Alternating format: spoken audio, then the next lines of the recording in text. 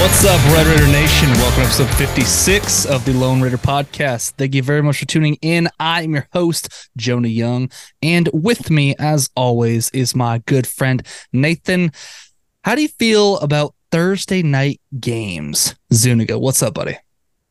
That's a good question. Honestly, I do like that there is a game to look forward to in the week. So I am in favor of them, but at the same time, a short week is kind of problematic for football players, right? On their body. It takes longer than 3 days for them to be fully hailed from, being, bombarded by other cars, essentially, because that's how fast they're moving, right? They're going as fast as a slow moving vehicle. And by slow, I mean like 15 at the bare minimum. And I don't know about y'all, but I'm not trying to get hit 15 miles per hour. So, yeah, no, I'm in favor of them. I think they should just move it to Friday or have it where if you are going to play on Thursday, you get the automatic bye week before. Yeah, it's like, or if it's like coming off a bye week, and you play Thursday, kind of like Tech's about to do. Exactly. Like so that. I'm not saying that just because my Saints got rocked on a Thursday. Not because of that, but just general question. But yeah, that's how I feel. I wish they'd have it where at the very least the bye week before or after that they're going into. But preferably before, because it gives them time to actually properly heal. Yeah, I get you. Yeah, definitely. That's how I feel. Anyways, yeah, I'm doing good, man. How about y'all? Good to hear. Good to hear. Also with us today is San Antonio's finest, Mr. 210 himself, Nesto Martinez. What's up, Nesto? What it do, boys? Wemby Nation. Wemby Nation. Got that right, man. I know you're going to the Spurs game tonight, so you'll be heading off here in just a little bit to that. What kind of why don't you show the camera what kind of jersey you rock? You rocking Tim Duncan right now? Tim Duncan. Hell yeah, man. Timmy D. Hell yeah. We're all rocking Spurs gear on this podcast right now. You would think it's a Spurs podcast based off of what we're wearing right here. But, hey, look, season starts tonight. It's a new era. I actually feel excited about Spurs basketball, which is something I haven't been in several years now. And ready to get the season rolling, man. And have fun at the game, buddy. I really hope you do have fun at the game. Appreciate it. On this week's episode, we are once again bringing the good vibes and high quality conversations your way, which include but are never limited to a recap of the Red Raiders' very turnover prone loss to the BYU Cougars, a recap of the boys' trip out to Utah, our preview of this Texas Tech basketball season, which does include a discussion with some very special guests from another Texas Tech podcast, another soccer update, our easy money wins and losses from last week, and of course, capping it off with our good vibes vibe of the week. All of that coming up here in just a little bit. You would think going into a bye week, this would be kind of a shorter episode. No, we actually got quite a bit to get to. We got a lot of content coming y'all's way here. So yeah, strap in, y'all. Strap in. Before we get into that, though, I want to remind you to go follow our social media accounts as @LoneRaiderPod on Facebook, Twitter, and Instagram. We are on Apple Podcasts, Spotify, Google Podcasts, Amazon Music, and on YouTube. Be sure to rate, review, and subscribe if you so choose. Also, feel free to leave a 5-star review. Either way, we appreciate y'all for supporting your local, small-time Texas Tech sports podcast as brought to you by the fans that give some dams and who are officially powered by the South Plainsmen. Be sure to check them out. That is @South Plainsmen on both Twitter and Instagram. Today, guys, is Wednesday, October 25th, 2023, officially 29 days until Thanksgiving, guys. Just less than a month before we're carving up some turkeys, man. I'm excited about it. So going to start this one off with a soccer update. So Texas Tech soccer, your 2023 Big 12 regular season championships. They just won. They took home the title. Coincides with our highest ranking in program history at number 5, coming at number 5 in the nation this week, man. Highest ever been, man. So the girls are really doing their job. They're doing their part. They're, busting ass on the pitch. I mean, they really earned this one. It was a gritty victory. They went undefeated at home. Now you just got to, go in the Big 12 tournament right now.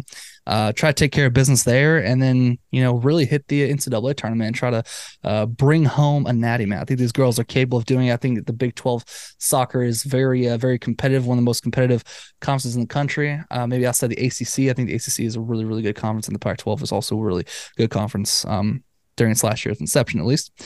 So yeah, I mean, I feel like I feel pretty good about these girls heading into that tournament, and I really hope that they can come away with the national championship. Bring it home, girls. Bring it home.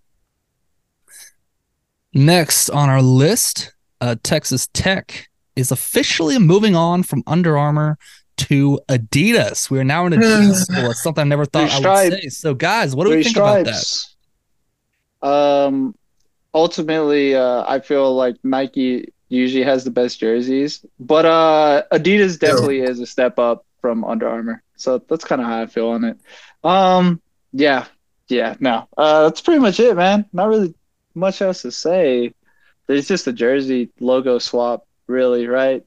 Unless they're going to come out with completely new designs. So.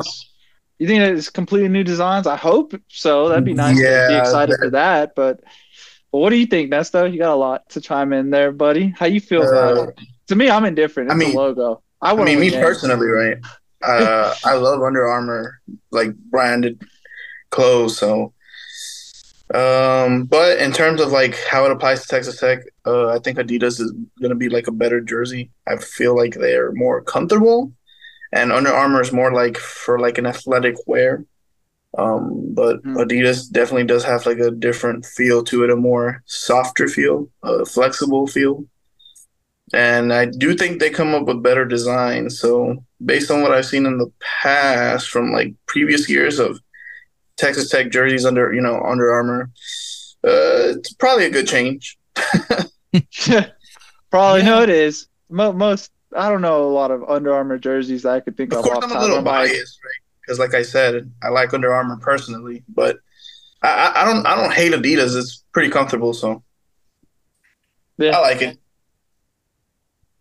I mean, what about you, Jonah? Yeah, I like kind of in line with Nesto, man. I really like Under Armour. I like Under Armour's products, man. I know that they announced earlier this summer that they were shifting away from college athletics. Not going to be the apparel sponsorship for really any college athletic teams anymore. Kind of said they want to focus more on the pro athlete market, which is fine. But I mean, I always really liked Under Armour apparel. I have a lot of it. It's just like, damn, I can't really buy any more Texas Tech apparel right now because, it's not really going to be in line with what their brand is. Like I gotta get Adidas brand now. They limited it. It's limited edition now. Yeah, it's limited edition now. I mean, I would buy it more now. But still, like I want to wear like our new brand stuff, which I'm hearing right now, like it actually instead of like having the Adidas logo like I have right here, it's might be the Patrick Mahomes logo, the PM logo that he has, kind of like similar to what Jordan is for Nike right now.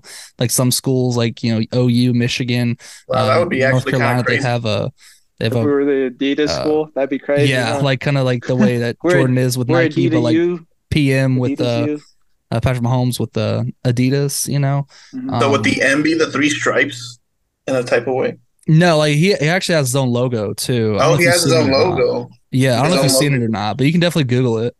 Patrick Mahomes logo for Adidas. I'm not really a fan of the logo, to be 100% honest with you. I think if we were to just let's just do the regular classic three stripes. Like I don't know, but apparently, from what I heard, I don't know if this is true or not. Arizona State, who was also an Adidas school, they approached Patrick Mahomes and said that, hey, we're kind of thinking about doing something a little different. Can we use your logo as kind of like a brand apparel, similar to Jordan and Nike, Patrick Mahomes and Adidas, right? And Patrick Mahomes said, no, Texas Tech has to be first. He's like, I wouldn't mind it, but Texas Tech's got to be first. And, well, it looks like Texas Tech is going to be first in that regard. Yeah, but, I don't like that at all. Yeah. The logo? You just look at it? I just saw it right now. And you're like, yeah. I like it better like how's on your Monty jersey. I like it way better like that. I would imagine that Texas Tech, Arizona State probably going to go to the Mahomes logo. I imagine Kansas probably does too, being Kansas City, and they're already Adidas too. But I'm curious to see how many other schools might take that up. Maybe Washington. I don't know. I know they're Adidas as well too. So I mean, it is kind of a sad departure considering I liked Under Armour products personally. But, hey, new era, moving on. I'm curious, like, I don't know if they're going to do it for basketball, like keep the Mahomes logo on for the basketball jerseys or baseball jerseys. It sounds a little weird, but then again, I mean, Jordan Brand also has football and he never played football. So, so I'm curious to see how they go about it. But, hey, look, new era, new times. Let's go ahead and adapt and move on to Adidas, man. Let's go. Also, we got to think about the shoes. They might come out and that's better. This is my look. Adidas has better shoes than Under Armour, but both of them, I think both of them really don't stand much to Nike in terms of shoes. I hate Nike, bro. I'm not even a cap with it. I hate Nike. Look, I gotta be honest with you. Bro, Adidas shoes they don't look great, man. Yeah, Nike apparel, but we're talking shoes here, and this is what y'all brought up. This that's all I gotta say. So I'm talking about Nike in general as the brand. Like, I don't like their clothes at all. Really? Yeah, no, fuck no. I hate that shit. No, I thought like if we were to move on from Under Armour, it would be to Nike, which I wouldn't mind, but this is fine. And that's really where I think Under Armour's been lacking is in the shoe game that you brought up. They don't really have great shoes. I know Adidas has much better shoes. I'm not a sneakerhead. Texas Tech brand shoes that we have from Under Armour. Yeah, I have I buy one pair of sneakers every 3 years and I wear those. Like, I'm not a sneakerhead at all, guys. Like, well, Jonah, when you get your Under Armours, you could go get the Steph Currys, baby, because that's the biggest name that they got is the Currys. It is, man. He's really reshaped Under Armour for the most part in the shoe game, I guess. But I don't know. I'm not much of a shoe guy, so I really don't care all too much about it. But probably some people do. Some people do. Anyways, moving on. I guess I'll go ahead and recap my trip out to Salt Lake City and Provo for a little bit here. So, as I mentioned on last week's podcast, I'll be at that game. I was there in attendance, which we'll get to the actual game itself here in a minute. But yeah, I actually had a really great time. Flew out of Amarillo. Boy Zuni here drove us to the airport, drove me and my girl Kirsten out to the airport. Taxi. Where we nice taxi, nice Uber. I gave you 5 stars. We out here. I had to fly in from Amarillo to Dallas, the Dallas Love Field Airport out there. Had a bit of a layover and then got on another plane to go straight from Dallas to Salt Lake City. And by the way, Salt Lake City's airport is just absolute bullshit, dude. That is such a bullshit airport, man. It is so massive for no reason. Like we had when we got off at our gate, we follow the signs for baggage claim and we walk, a good, I don't know, maybe quarter mile, and then we have to go down the escalator. We have to walk at least half a mile all the way across just to go back up the escalator to a separate part of the airport. And then we got to walk further from there, go back down an escalator, and then go back up an escalator just to get to our bags. And then came the next challenge, which was finding the rental car place, which actually wasn't too hard to find at that point. But yeah, that Salt Lake City airport is so bullshit, man. I was kind of pissed about that, but we got everything situated. Went to our kind of just putzed around Salt Lake City for a little bit. We were pretty hungry when we got off the plane, so we went to Moochie's Cheesesteaks, which was a place that was recommended to me by a lot of BYU fans when I announced I was going. Really good cheesesteaks, man. They got that jalapeno sauce that you can put on the cheese. It's actually really, really good. Definitely recommend it if you're going out Cheesecake? there. Cheesesteaks. Oh, cheesesteak. Yeah, no. Did I say cheesecake? I heard cheesesteak. A cheesesteak. I heard cheesecake, bro. I'm sorry. I heard cheesecake. We got to review the footage. Jalapeno sauce and cheesecake? Yeah, no, I'm not really a big cheesecake fan, but cheesesteaks I like. I like a lot. And after that, we just kind of hit up their bar district, kind of putzed around downtown Salt Lake City for a good minute. Really beautiful out there. Gorgeous scenery. The mountains are fantastic. Actually has fall colors, has orange and yellow, green, brown. Nice. Like it's all fall colors, and the leaves are actually falling off. Driving around Salt Lake City, I'm thinking this is a really big city, but it has a small city kind of feel to it, a small town vibe to it. And it's actually really, really gorgeous out there. I highly recommend visiting if you haven't visited before. My girl who was at the time a big High School Musical fan, and we went to the high school. They shot High School Musical. It's a real high school. It's actually called East High School, which I thought was kind of interesting. So went out there, took pictures in front of it. We were gonna go on a tour, but we had like just conflicting interests there with what we're planning that day, so we couldn't go on a tour of the school, even though she really wanted to. I'm not much of a High School Musical person. Never got into it when it was big. Wow. Still not Sad. now. I never seen any. I never seen any. What? Y'all guys are tripping. No, High School Musical. It's good. It's good, man. It's fun. It's fine, man. It's good enough. It's our generation's Grease, is what I like to call it. So, yeah. Interesting. I mean, look, most people don't like musicals in general. So, if you don't like a musical from the get-go, you're probably gonna hate that movie. Let's kind of come on now. So I understand why y'all hate it, but as a musical, yeah, it's cool. I like it. Solid series. Y'all sleep on it. I haven't watched the show. Not gonna. Hey, look, boy, man, they had me screaming Wildcats like crazy throughout my life. So yeah, they're actually the Leopards. The high school is actually the Leopards. No, they're Wildcats. Okay, like I don't know what's wrong with them. They're dumb. Anyways, it's still real to me, damn it. Anyways, yeah, I like it. That was my 2 cents. Sorry, continue on with your story. No worries, man. No worries. But yeah, then we were staying in South Jordan, an Airbnb out in South Jordan there, which is like in between Salt Lake City and Provo. So really good spot. We spent the rest of the day kind of just putzing around Salt Lake City, back to the Airbnb. We were kind of tired, so we clocked in really early that night because we had to be up at like 2 a.m. the night before. A really early flight that you had to take us to. And so, yeah, it was, we ended up crashing at like 9 o'clock that night. We were tired. So we didn't really do much that night. But the next morning, we went to a place called Neater's Bakery out there in South Jordan. Bro, that place had like the best cinnamon French toast I've ever had in my life, dude. Went there for breakfast, man. Bro, that shit hit so hard, and it was so delicious, man. They gave you like this like little cup of like strawberries and cream next to it, and like some sausage links too, like hot maple syrup too. Just pour over your pancakes, French toast, man. Bro, that shit was so good, man. It was busting, bro. Here. It's straight busting. No, I'm not gonna say that. It was busting, bro. But it was so good. This is game day too, so we went out to another place I was recommended, Bam Bam's Barbecue, which I was really skeptical at first because I'm like, Utah barbecue. Being from Texas, I've had a really good barbecue before. Like, let's give it a shot. So we go there. We're in line to order food and everything, and I mean it's packed full of BYU fans there, just absolutely packed to the brim. We're literally the only lone Raiders out there. yeah, go put little it pun in. right there. But yeah, so we ordered from there. And I gotta say, like that place, very mid, very mid. That's coming from a Texan, so yes, it's with the shits, guys. Yeah, he knows. I mean, I've had so much good barbecue in my life, man, and that place just did not hit. If you're from Utah, I can see like how you would like it. You think it's a quality place, but like you come to Texas, is it better than Rudy's or worse? Rudy's is. I also think it's a little bit worse than Rudy's.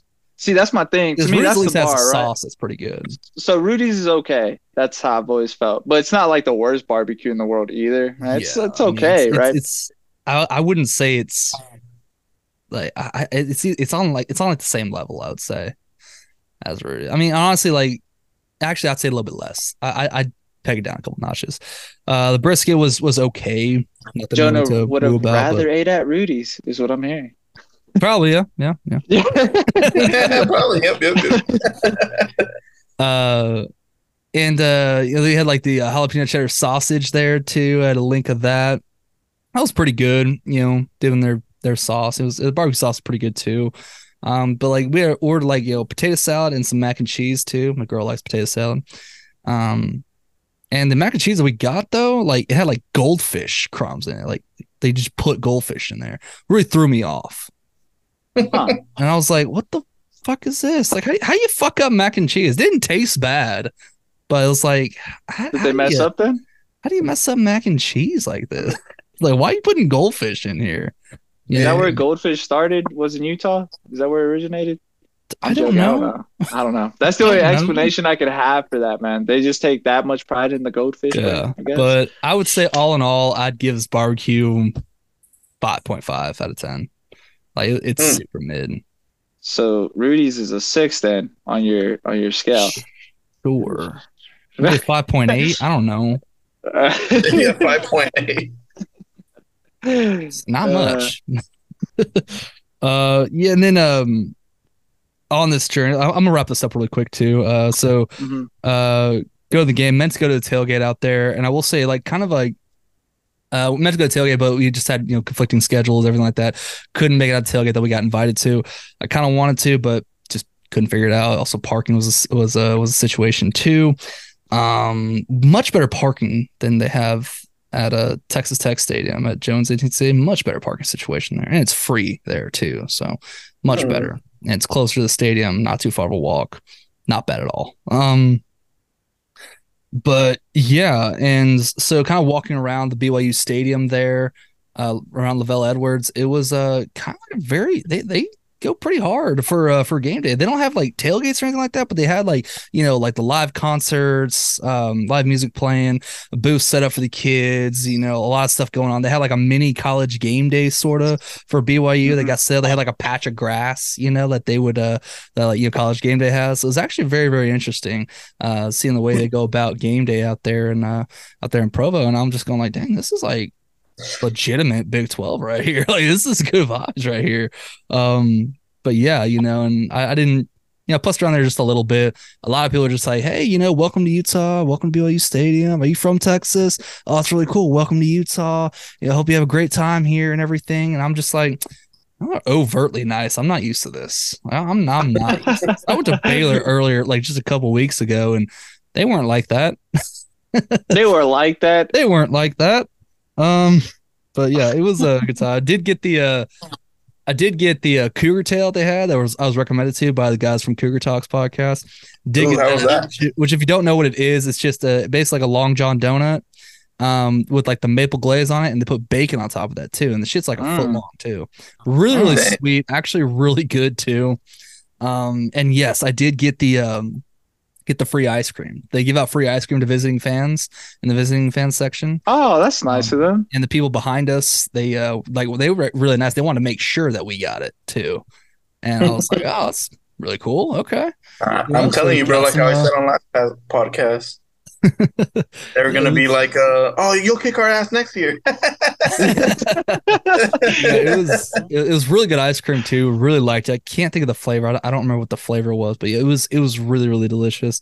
And I mean, hey, it's free ice cream. I'm always gonna take free ice cream.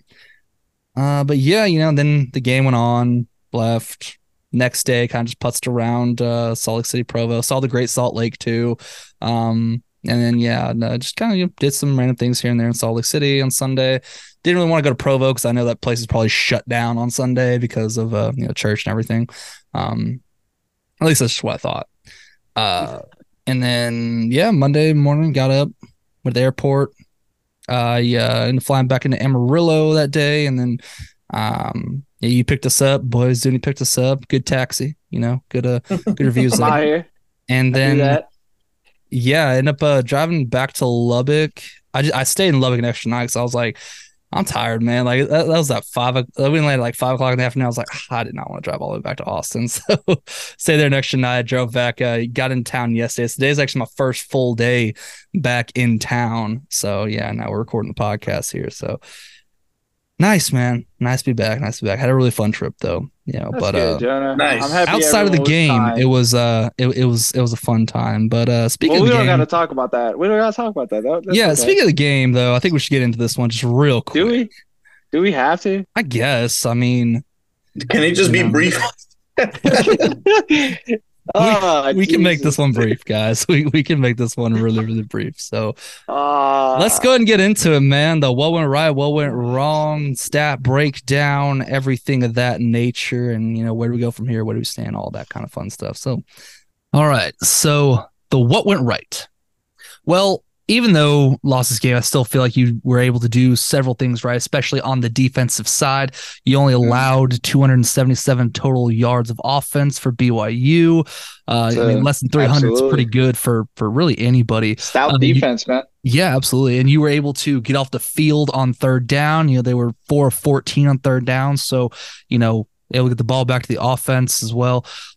Defensively, I mean, the only knock on it, you didn't really have any takeaways. You're supposed to take 3 university, but didn't have any turnovers. I don't know if the defense has kind of lost the ability to maybe force some turnovers and everything like that. But I just think that, they really need to make that emphasis going into next week. And as we enter this last quarter of the year or last third of the year. So, I would really like to see more emphasis on that. But, outside of that, though, 150 rushing yards, not ideal, but, hey, you could definitely win with that. You did give up a couple big plays here and there, but as I mentioned, this is a bend don't break style defense. You're going to give up a couple big plays. They had one early by LJ Martin. I think he ran, what was it, a 60-yard not a touchdown, but like a 60-yard gain on the opening drive that later resulted being a touchdown.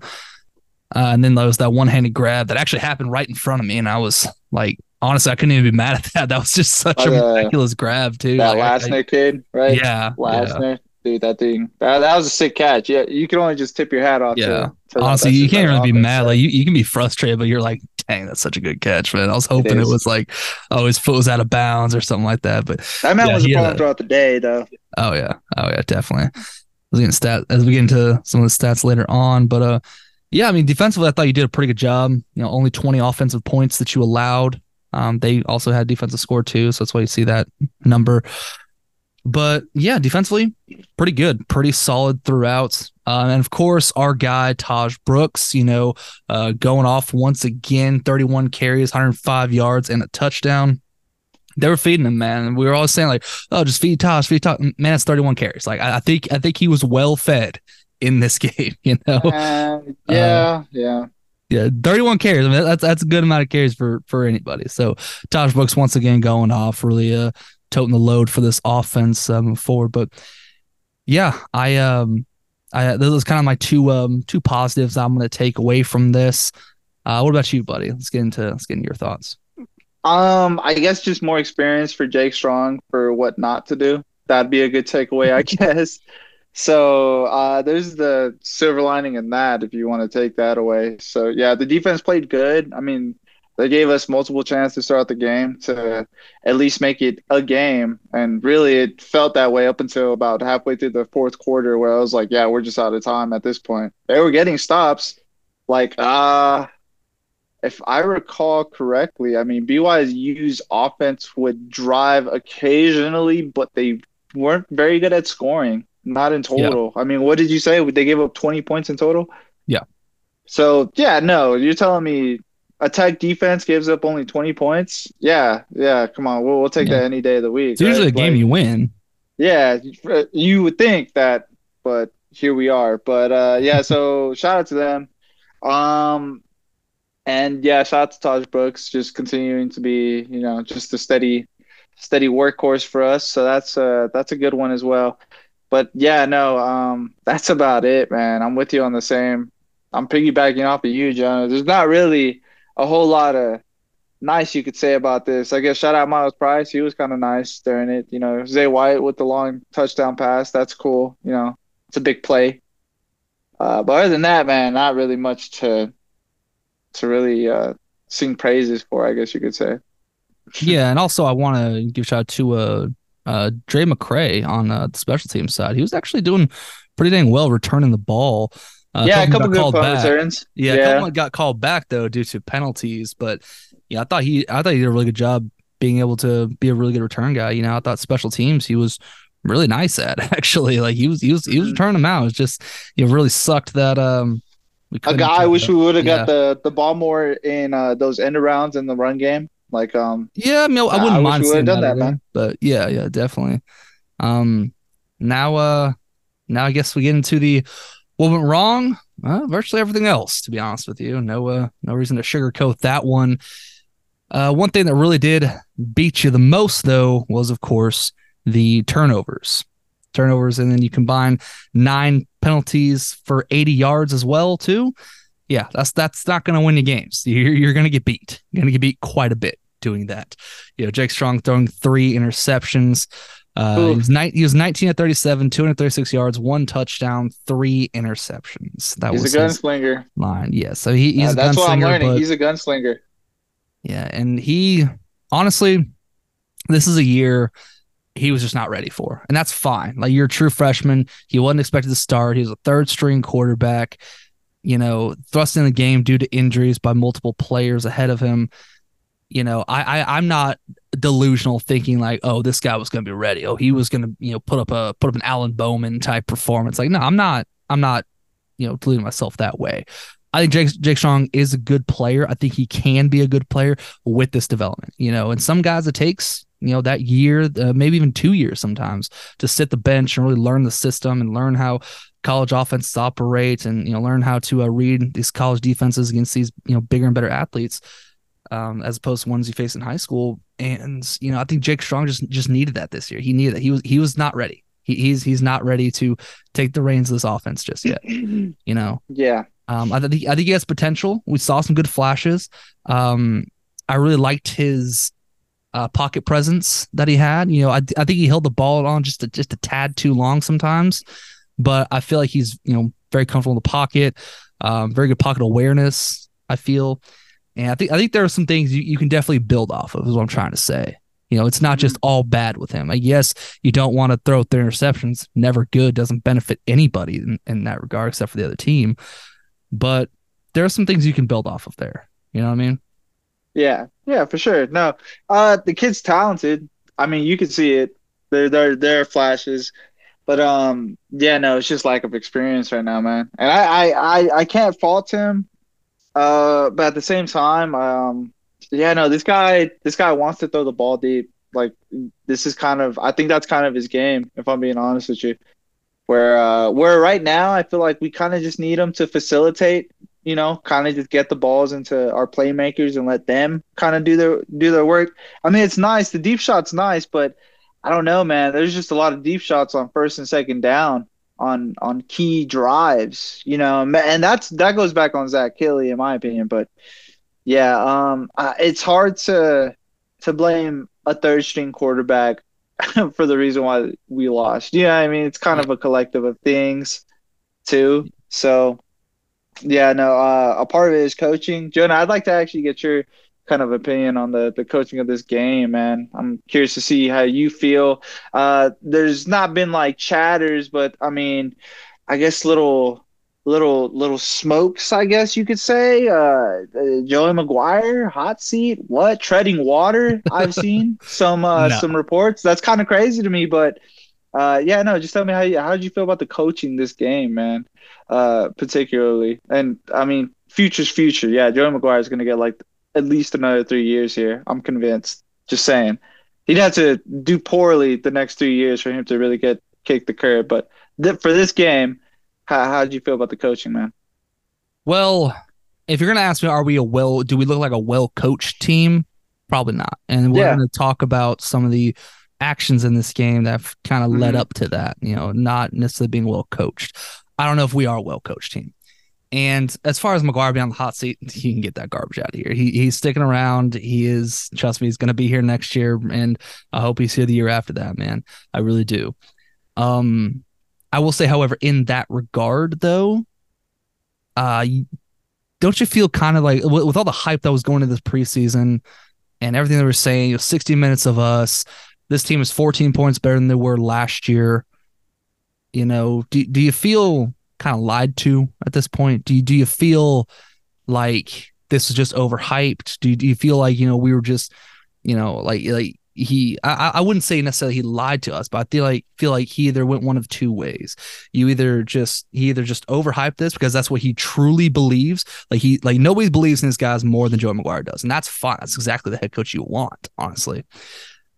Mm-hmm. Or he just blatantly kind of lied to us, say like, oh, well, I need to get these ticket sales up and, just hype this team up so the fans can be ready, knowing full well there's a talent deficiency there, which honestly, I didn't even think there was a talent deficiency, like getting all the players you turn back and getting them on the field, gave another year of experience and another year of development. I think the truth is like maybe somewhere in the middle of that.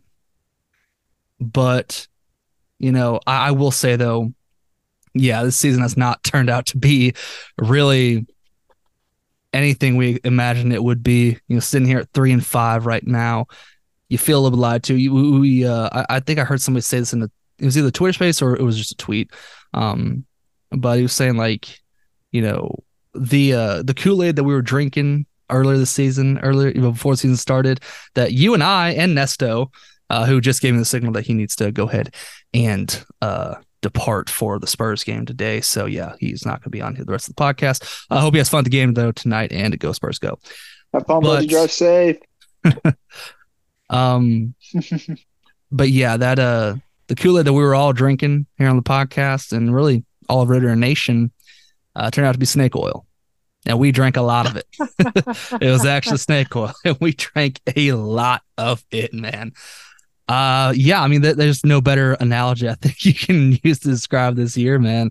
It's not gone the way I think any of us imagined snake it oil. would. Sad. Drank that snake oil, and it kind of makes me a little skeptical for next year, especially with all that you lose at the end of this year. Does it now? Interesting. Well, with all the players that we lose this year, and the players that are really good, and the players who I feel for the most, which are the seniors. Well, I get you, man. I understand that wholeheartedly. But, I mean, we still have this season, Jonah. Like, we still can send them out on the right way if we rally. Who's to say? Who's to say, man? I mean, let's be honest. A lot of the turnovers were deep shots, And then obviously there were the costly ones with the fumbles. Now that's kind of something that, yeah, we need to get that under control, because like those are more than drive killers. You know what I mean? That's momentum shifts right there, because that's a fumble, and it's even more frustrating when it happens on something as simple as a handoff, right? Yes, and that's what I wanted to touch on when we got to coaching as well. Like these guys are Power 5 Division I athletes. You can't hand the ball off, Like, that's not something I had on my bingo card. That and another thing we're going to talk about here is the stupid spit gate going on. Those are two things in this game that I did not think was going to be on my bingo card for the entire season. Spit gate. Yes. That's what we're calling it. And that's kind of the other thing, like, going back to well coached. It's like, you have, I mean, hell, like, I'm sure, like, when you were in Pop Warner, there was really no issue handing the ball off, was there? You were expected, like, that's day one shit, man. You learn how to hand the ball off day one, and you can't seem to do it. You put the ball on the ground so many times. You have your center that can't seem to snap the ball above your ankles, which, by the way, Rusty's, it was announced earlier today. I saw that Coach McGuire is moving Rusty's stats from center to guard, and Dennis Wilburn will take over the center position as well, the position he played last year. So really nice, by the way. Really switch. Nice. Interesting. I like that. I think that's a change that needed to come. Honestly, I think that's a change that's a bit overdue. I think Rusty's a good player. I just don't know if he's a good center man. Just the way he keeps putting the ball at the quarterback's ankles. I mean, that kind of takes you out of the rhythm of the play, Dude, that takes away the short game completely. Yeah. And it doesn't help. That's probably why we can't run Jake screens, Strong. Yeah, that was definitely one of them. Ooh. So, but, there's just a lot to just unravel here. How did you feel about the play calling overall? This is something I like to harp on every week. Zach Kitley, he's just, not on the hot seat, but if anyone's treading water. I think he is. I think he actually is. I don't know if it's like super hot at this point, but it's a little warm at this point, I think. It's safe to say. Right. So please, enlighten me. How did you feel about play calling this week? I would say I was bewildered, but honestly, the way the season's gone, I don't even know why I'm surprised. I legitimately don't even know why I'm surprised. I guess it's because fair. Yeah. Even going back to when, like, the beginning of the year with Tyler Shuck, you have a NFL running back on your team, but you choose to run the ball with your quarterback who has had an injury history. Oh, and lo and behold, he gets hurt. Yeah, that's great play calling, man. How obvious can it be to, like, hey, that's not a good idea. Why don't you run the ball with your running back, not your quarterback? And you've ran the ball with Taj Brooks. It's worked out pretty well. He's done fairly decent, to say the least. He's a Power 5 leader in rushing. Decent. He's a Power 5 leader in rushing yards and broken tackles too. That's what he leads it in. Dude's crazy good, man. He's really good, man. What a weapon. No. What a Zach weapon. Kelly thought that running with his quarterback was a lot better. Okay, yeah, great. Now with Baron Morton, you get a little more conservative. You adapt your coaching to you adapt your play calling to his play style. Really good, man. So he goes down. Now we throw this third string quarterback in there. Let's just take deep shots all game long. Just throw the ball deep. Let's not, utilize run game. Let's not do these short passes. Let's not do screens. Let's not do, even like tunnel screens or, bubble screens. Nothing like that. Let's just go ahead and air the ball deep. Let's not utilize the middle because you never utilize the middle of the damn field. I've gotten used to that. It's very peculiar to me. And I know Zach Kelly knows way more about football, way more about offense than I ever will in my life. But at some point, just sitting here, it's like, bro, that was obvious that it wasn't going to work. What made you think that this was going to work? It's very questionable, man. And I, as you can see, I'm a little frustrated about it. But at the same time, like at this point in the season, like this is just who he is. This is just who we are as a team. And just inconsistent. I know it's a long way to answer your question, but yeah, that's just kind of how I feel about it.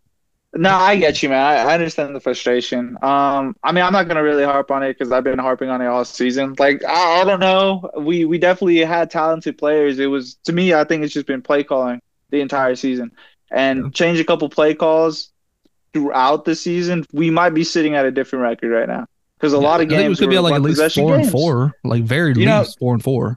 Yeah, so they could definitely be.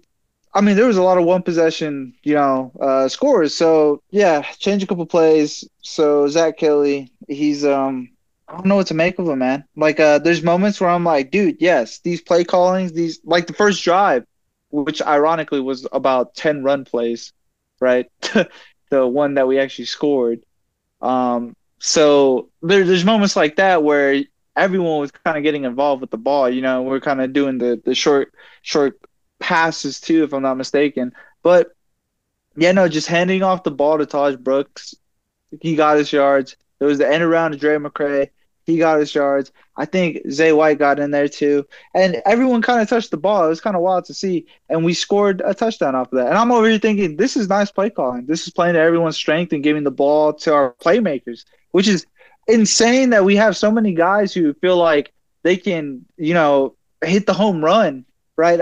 Miles Price feels like he could take off for a home run play.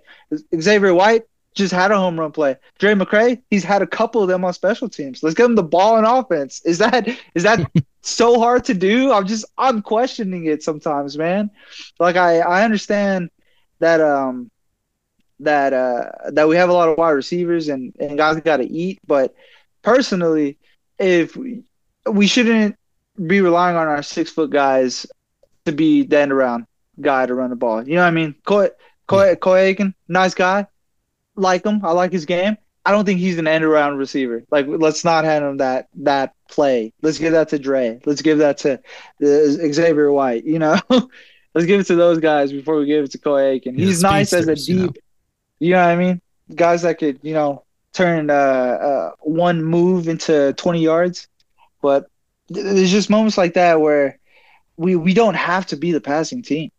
We don't have to do that to win the game. And ultimately, that's what I want. I just want us to win the game. If we do it ugly, screw it, right? I'll take a defensive run conservative game if it means we win the game. But if we got to play like Iowa right now, I'm with it, bro. Like, let's do it. Like, God damn, at this point, because we're on our third string quarterback, and this guy's a gunslinger. He likes to take deep shots. We got to reel him back in, and that's on coaching. Right, that's how I see that. Right, unless he's just completely ignoring Zach Kelly and Joey McGuire, and he's like, nah, I gotta take these deep shots to, I guess, play hero ball. Nah, you gotta reel back the true freshman. Tell him like it's okay to facilitate the ball. You could be a bit of a game manager during these moments of a game. You don't have to take the deep shot. Yeah. So that's kind of how I feel towards play calling, because the kid is talented. You just got to put him in the best position to succeed, and we just haven't for a lot of our players this season. And it's really sad because, yeah, I mean, it's coming down to some of these guys' career in football, and it sucks to see, but here we are, guys. So, can we salvage the season, or are we gonna talk about development for next season? I guess this is the game to find out. Would you like to carry on, Jonah? Yeah, With let me your just two get into cents, some of the more man. stats. I already announced Jake Strong's stats. Gave Hmm. Tosh Brooks' line. Your receiving leaders, you had Xavier White threw receptions for 98 yards and a touchdown, along with 72-yard touchdown as well. Jordan Brown, 1 reception for 36 yards. Miles Price, 2 for 27 yards.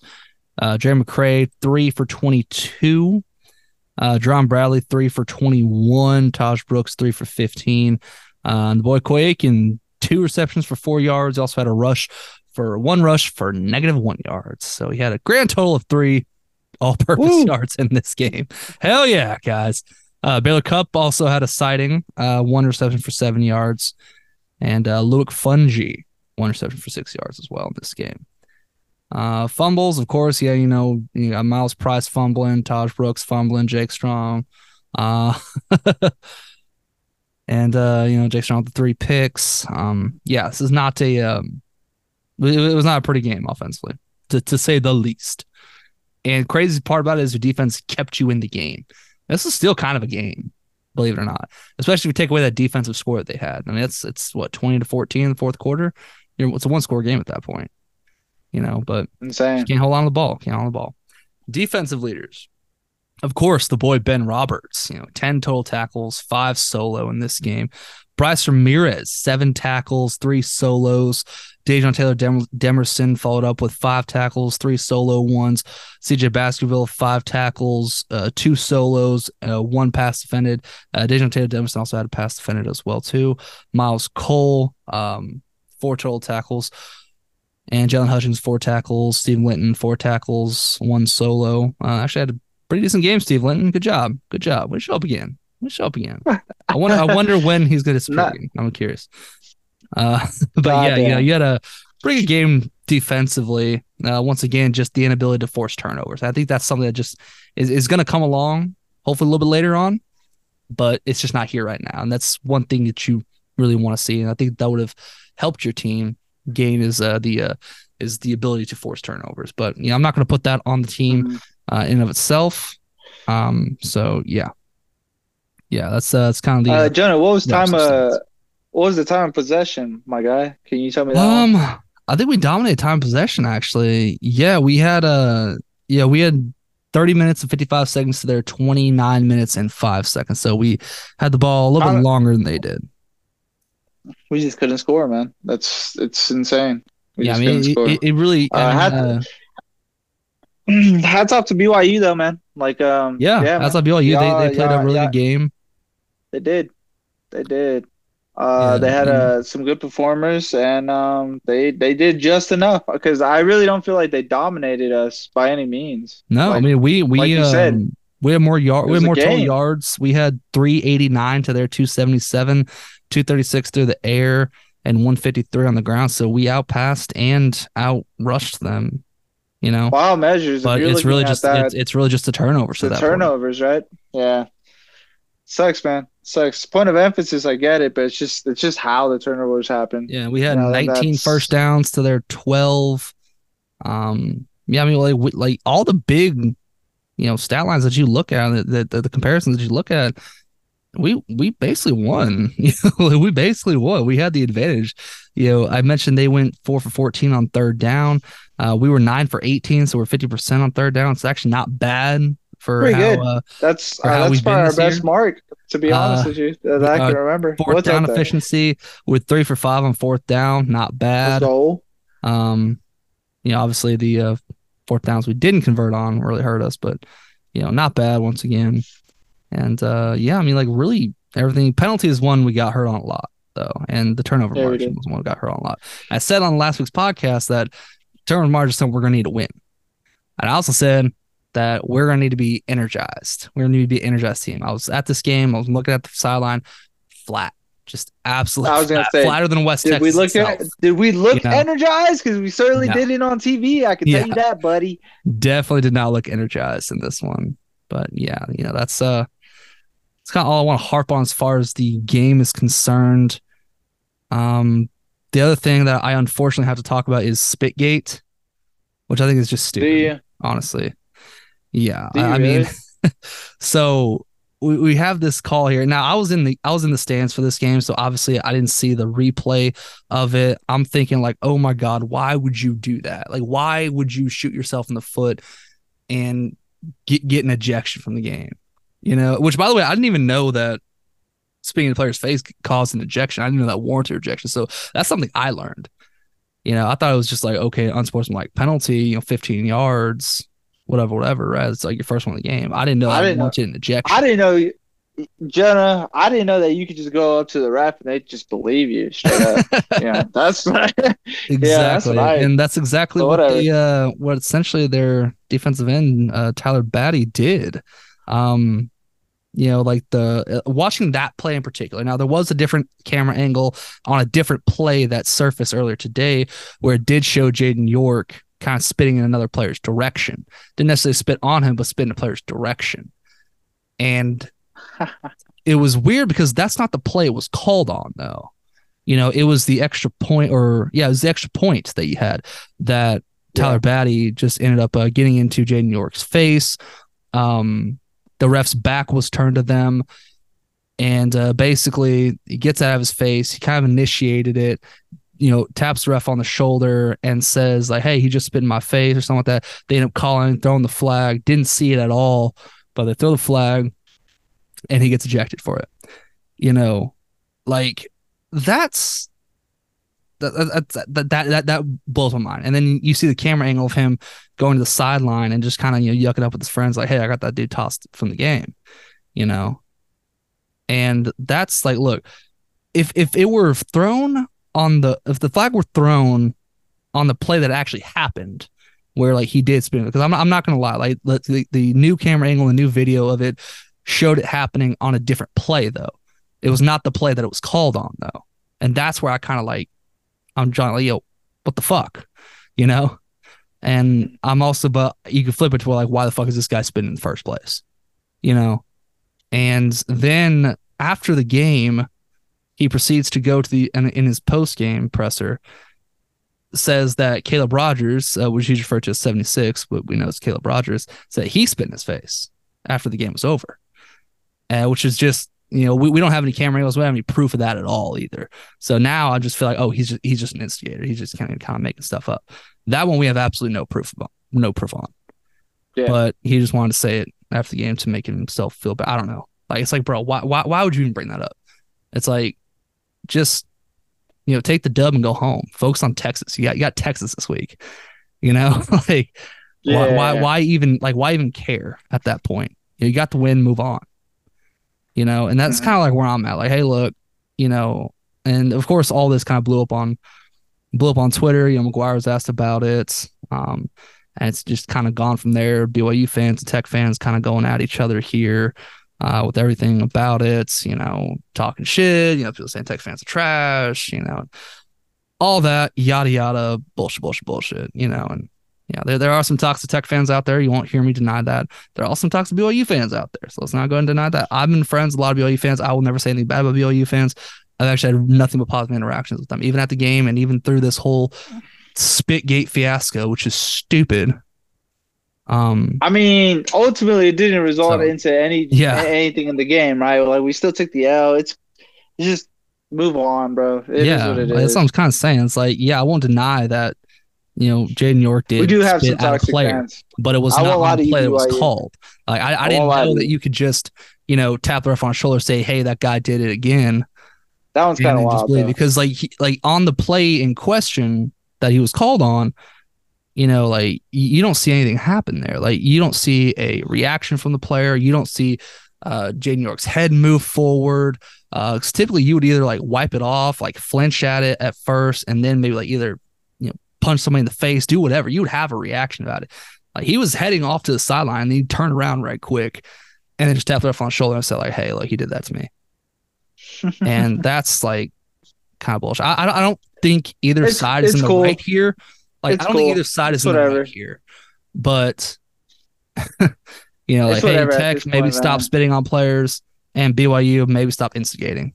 Maybe stop lying about certain shit, right? So let's just take what it is, learn from it, move on, and go on to next week's game. So is it the new is it the spark of a new rivalry?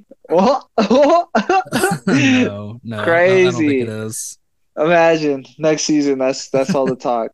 Round 2, baby. What's good? We'll have to play us in Lubbock next year if we do schedule them. I don't know how the schedule is going to come out, but that'll be an interesting one if they do come to Lubbock. So it'd be nice.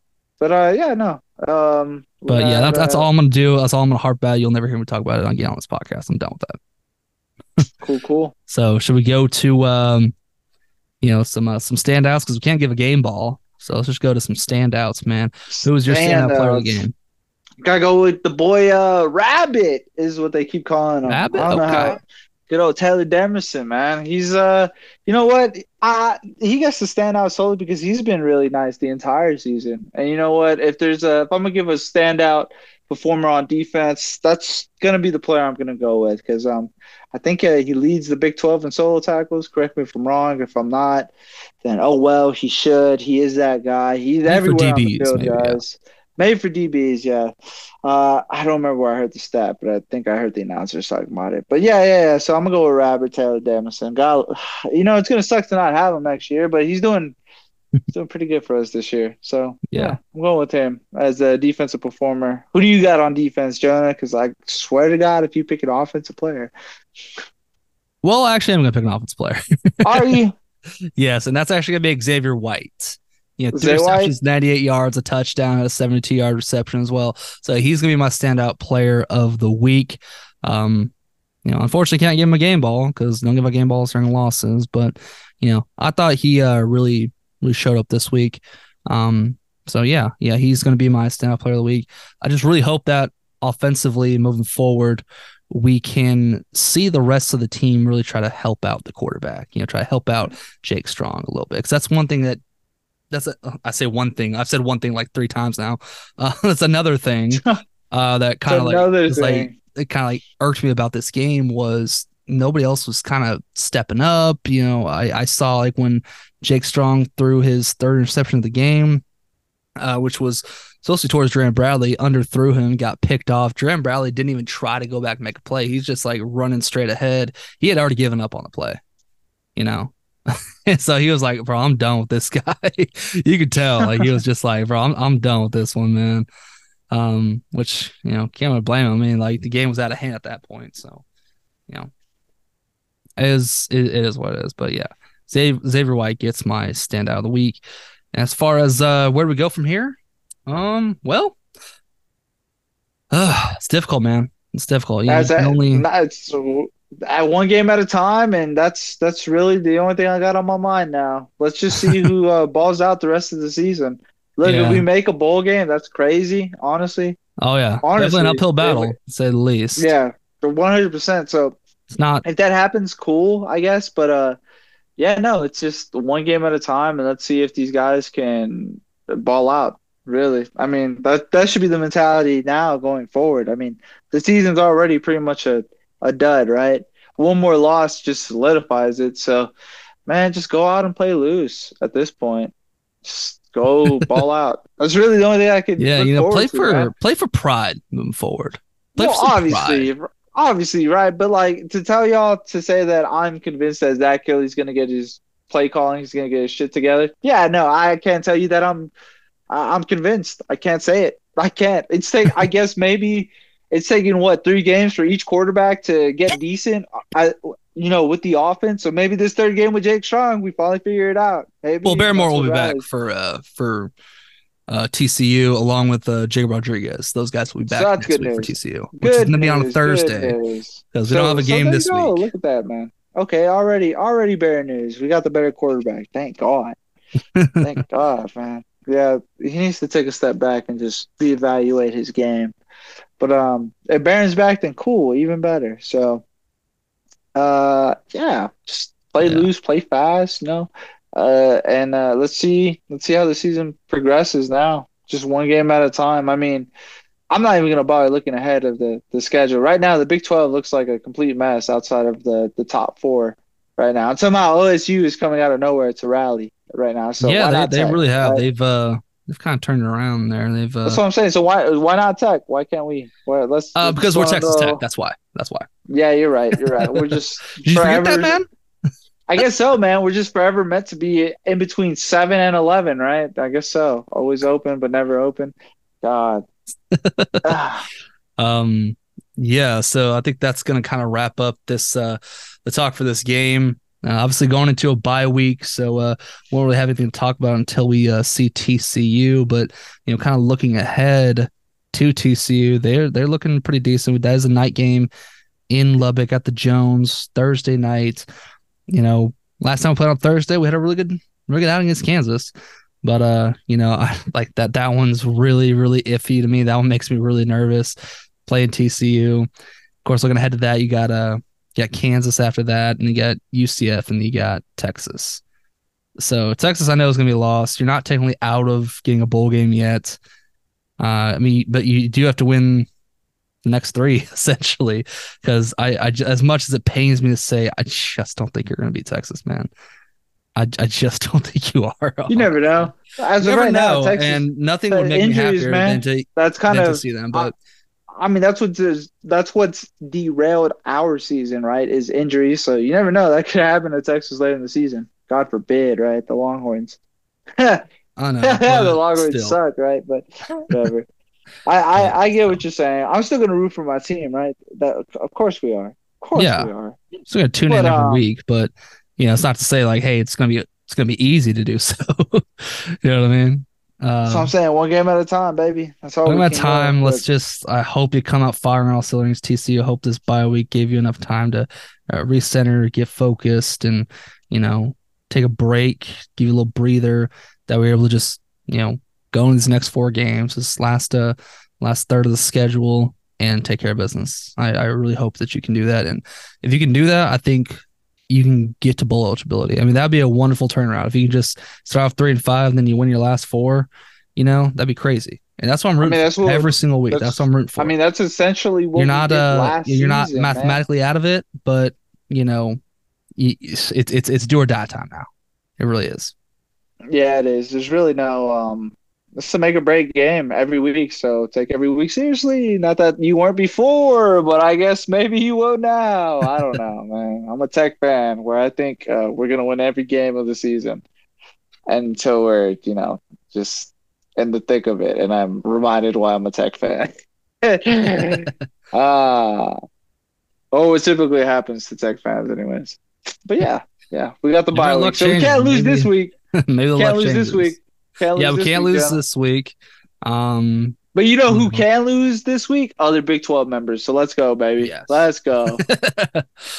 Before we move on to the show, because we don't have an opponent this week, we're going against Idle. We've beaten them every year, every single year. So yeah, I'm feeling pretty confident about our chance against Idle.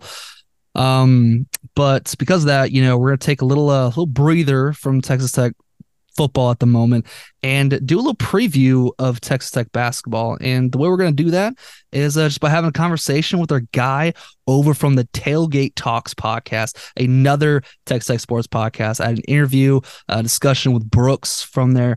He is just an absolute very well-spoken individual, loves Texas Tech basketball, knows the history of it. I mean, yeah, we had a very, very great and insightful conversation, and I hope that gets you fired up, man. I hope that this conversation really does get you fired up, because it got me fired up just listening to him talk about Tech basketball and the guys that we have in this season, what to look forward to. I mean, it was a wonderful conversation. So here is my discussion with Brooks from the Tailgate Talks Podcast. All right, so let's get this one underway. I'm joined here today by Brooks of the Tailgate Talks Podcast, a fellow Texas Tech sports podcast, who is here today to talk to us about some Red Raider hoops as the season tips off here in just under 2 weeks, I believe. We have a lot to be excited about this year. I think this is also a good opportunity for us to take a much needed break from Texas Tech football at the moment. And he's going to help us preview this team and this season. And so, Brooks, how you doing today, man?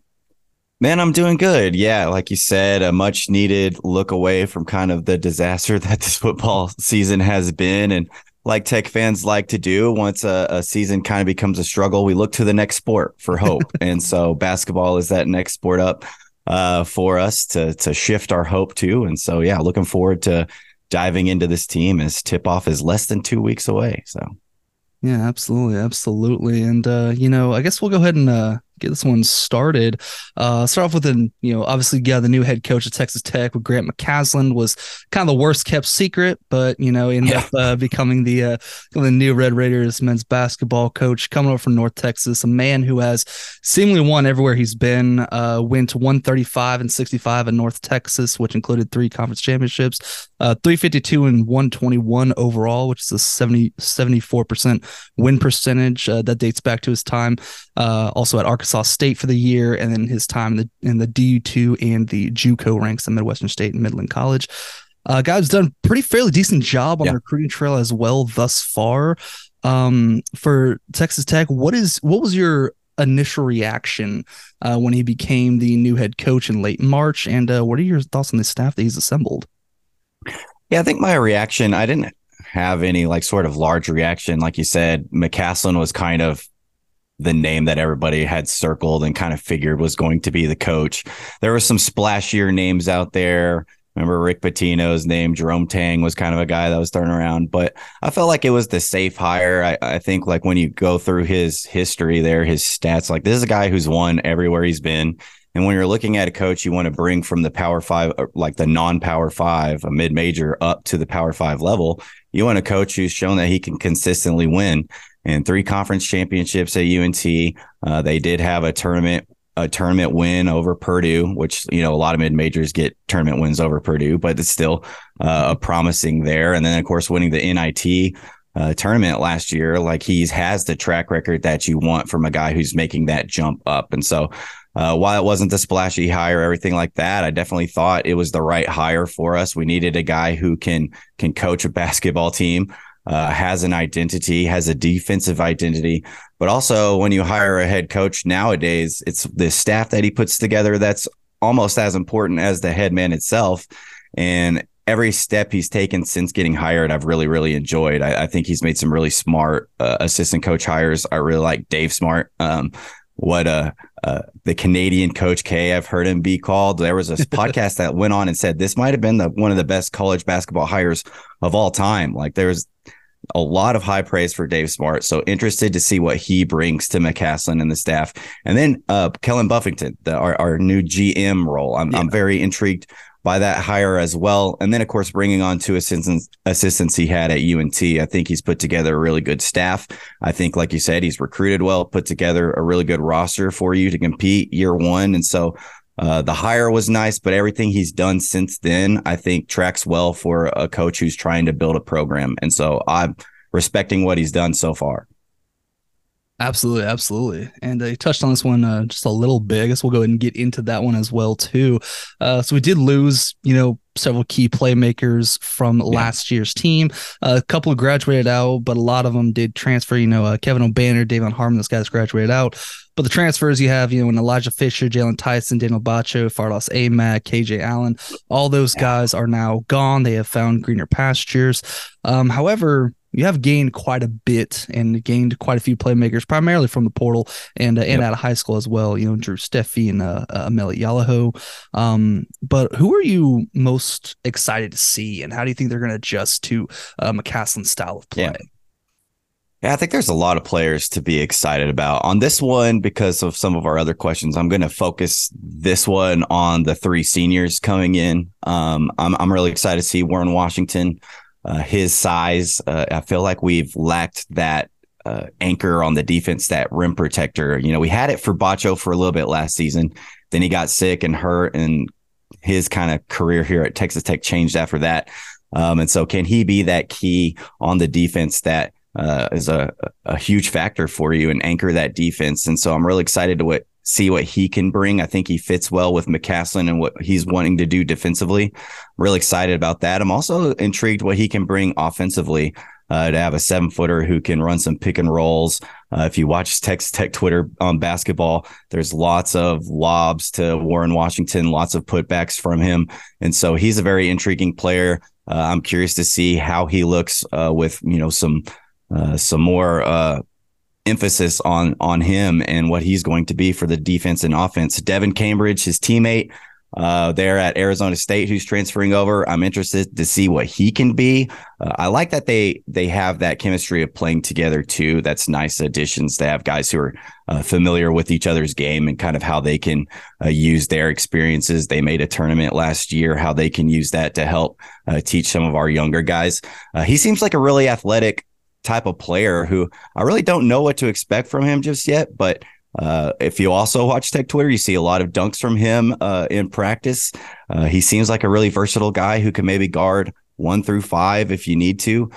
Seems like he's going to be big physical presence for you. He put up a lot of numbers at Arizona State, scoring and rebounding, had a lot of double doubles. That's stuff that you like to see. That's stuff that's going to transfer over to Grant McCaslin's style and what he's wanting to do. And so I'm really excited about those two guys. And then the last senior transfer that you picked up, Joe Toussaint, I'll throw him out here as well. This is a guy who's played in the Big 12. He knows what it's like to go through the day-to-day of a Big 12 conference play where every game you have to step up and there's no nights off. And so having that experience coming over, the guard play from Bob Huggins, who, no longer is coaching, but still a tough coach to play for, who teaches you defense and some of that. And so he's going to bring a lot of experience over. He's also played at Iowa. So there's a lot of experience from these 3 guys that you're bringing that are going to be veterans for you, that are going to teach some of these younger guys and really be leaders for this team. And so I think that's a good trio of senior players to have for McCaslin in this first year. Absolutely, especially with the young guys that you have currently rostered, guys who stayed, and even the guys coming in. I feel like that's going to be a real key importance moving forward for this team, for the success that we can hopefully have. And again, they all made the NCAA tournament last year. Like Joe Toussaint was on the West Virginia team that made the tournament. Cambridge, Washington were on an Arizona State team that made the tournament. So those are guys who have that experience. You want guys who have played like that in the postseason, and McCaslin made an emphasis on that. When talking about guys he's recruiting, he wants guys who's made the tournament. And so you bring in 3 guys who have that experience in that senior leadership. So that's a huge win for me. Yeah. And you feel like, because winning is one of those things very infectious, It is. Graham McCaslin, he's won everywhere he's been. He's recruited guys who have won where they have been. And so you kind of have that winning mindset going into the locker room. And I feel like that can, definitely translate onto the court, and it's going to translate from day in to day out. And I'm really, really excited to see that. Very, very excited to see that. 100%. And one other thing I want to touch on is one of the things I got a huge respect for McCaslin was when he took over is he's like, I'm making the decisions, not the NIL. And that was really important to me, is have a coach who picks his players. And so like these guys were specifically scouted and picked out by McCaslin for his staff. Like I think last year we all we had the talent, but as the NIL who was picking the players, and sometimes that doesn't mesh. You need a coach who puts his foot down and be like, no, I'm getting this guy, because they fit what I want to do. And you could clearly see that in his recruiting process. And it started with these 3 guys, and then of course some other names that we'll get into. Yes, and as mentioned, one of the other names we're going to get into here, Pop Isaacs, man. This dude was just really won over the fan base last season. He was largely responsible for the success that we did have on the court, although we didn't have much of it. But the amount of success we did have was in large part due to him. Really going to take over next year. Decided to stay even with the coaching change, which you don't see that very often. So you do have to kind of commend him for that, his decision to stay and want to be great in a Red Raider uniform. But what parts of his game are you kind of hoping to see elevated as we get into this next year? Yeah, with Pop staying, that's a recruiting win too. Nowadays where every season, every player seems like they're transferring out to be able to retain him for another year. That's a huge win. Might be your biggest win of the offseason. Pop Isaacs, fan favorite, one of the best shooters that we've had at Texas Tech already as a freshman. You could just see it from the get-go. For me, what I'm watching from year 1 to year 2 and of Pop Isaacs is, can he become a 3-level scorer? He was very good from 3-point land. He had a couple games where he would get to the basket, but it wasn't very consistent.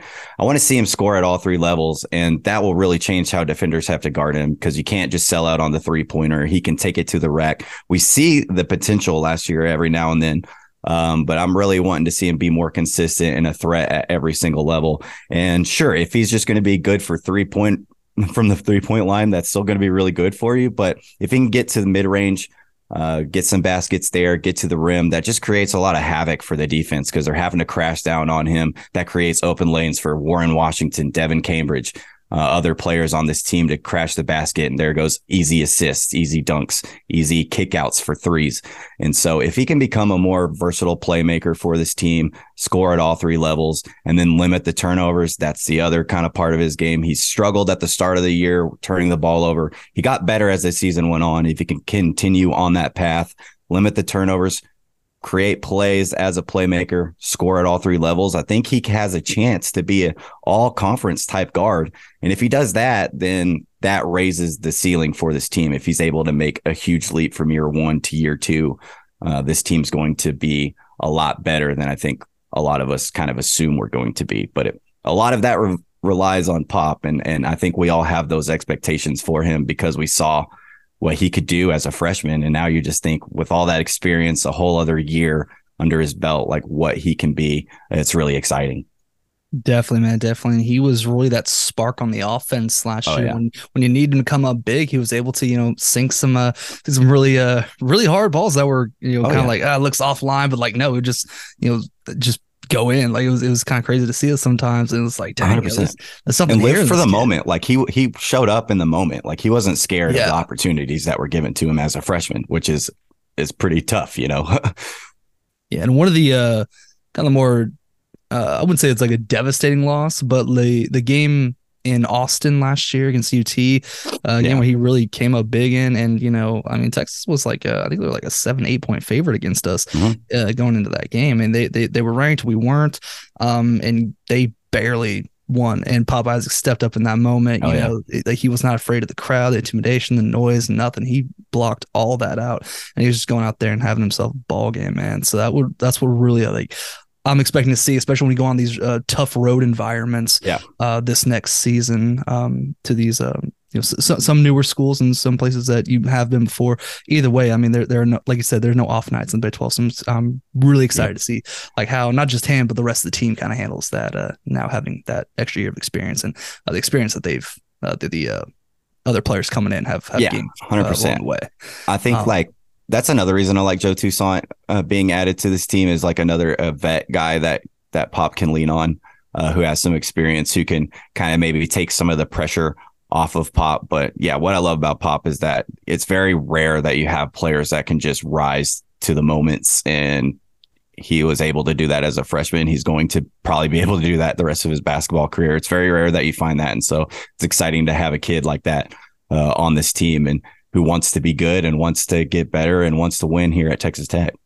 Yeah, you love to see it, man. You love to see it, especially as a fan. We definitely love to see that. Oh, yeah. It wasn't a lot of bright moments last season, but it was definitely fun watching that kid play. Yeah, no doubt. So obviously breakout player last year, easily became the fan favorite. In your opinion, who do you think is next in line for a potential breakout season this year? A guy that maybe was kind of flying a little bit under the radar on this roster that we should maybe keep our eye on out. And it can be, multiple players, not to be just somebody in particular, but who would you say is someone that we need to keep our eye on? Yeah, I think it's hard to narrow it down to one player, because I think I've got 4 names that I'm kind of looking at here. I'll start with 2 transfers in. I'll start off with Darian Williams, the Nevada transfer, came in, won freshman of the year in the Mountain Western Conference last year, averaged 7 points, 7 rebounds, 2 assists, 1 steal, a do-it-all kind of player, who was also on a team in Nevada that made it to the NCAA tournament. Again, tournament experience that McCaslin has preached. And he just comes in, I think, as like probably your biggest X factor here, because he's another guy like Pop who had a really good freshman year. What kind of leap does he make from year 1 to year 2? What kind of leap does he make now playing against better competition day in, day out? How does he build? He seems like a guy who fits McCaslin's style like perfectly. Like he's going to be a defensive problem. I think like he's going to be a guy who can guard multiple positions, which is something that you really, really want in this kind of no middle defense that Grant McCaslin is still going to run. I think he's got it tweaked a little bit differently, but this is a guy who's going to guard 1, 2, 3, 4, probably not 5s, but he's going to be a guy who is switchable on defense. Love to see that. And then offensively, he's a guy who can get buckets if he needs to, can create for other players. And then also as a rebounding guy, it's really important. I've always one of the things I like most about Luka Doncic in his play is that he can go get a rebound, immediately turn up the court, and now you're in the offense and in a fast break. I love players like that can grab a rebound and then you're immediately in an offense. And I think that's kind of a player he can be, where he can go get you 7, 8 boards, and then he's getting that board, he's turning around, and then you're immediately on the fast break and putting the defense at a disadvantage. And so I really like Darian Williams from Nevada. Chance McMillian, the other guy, the other transfer that I'm looking at. I have him kind of circled as my Adonis Arms guy. I'm here wearing my Adonis Arms shirt. Nice. Coming from a smaller mid-major school, another team that made it to the NCAA tournament last year. He had 16 points against Gonzaga.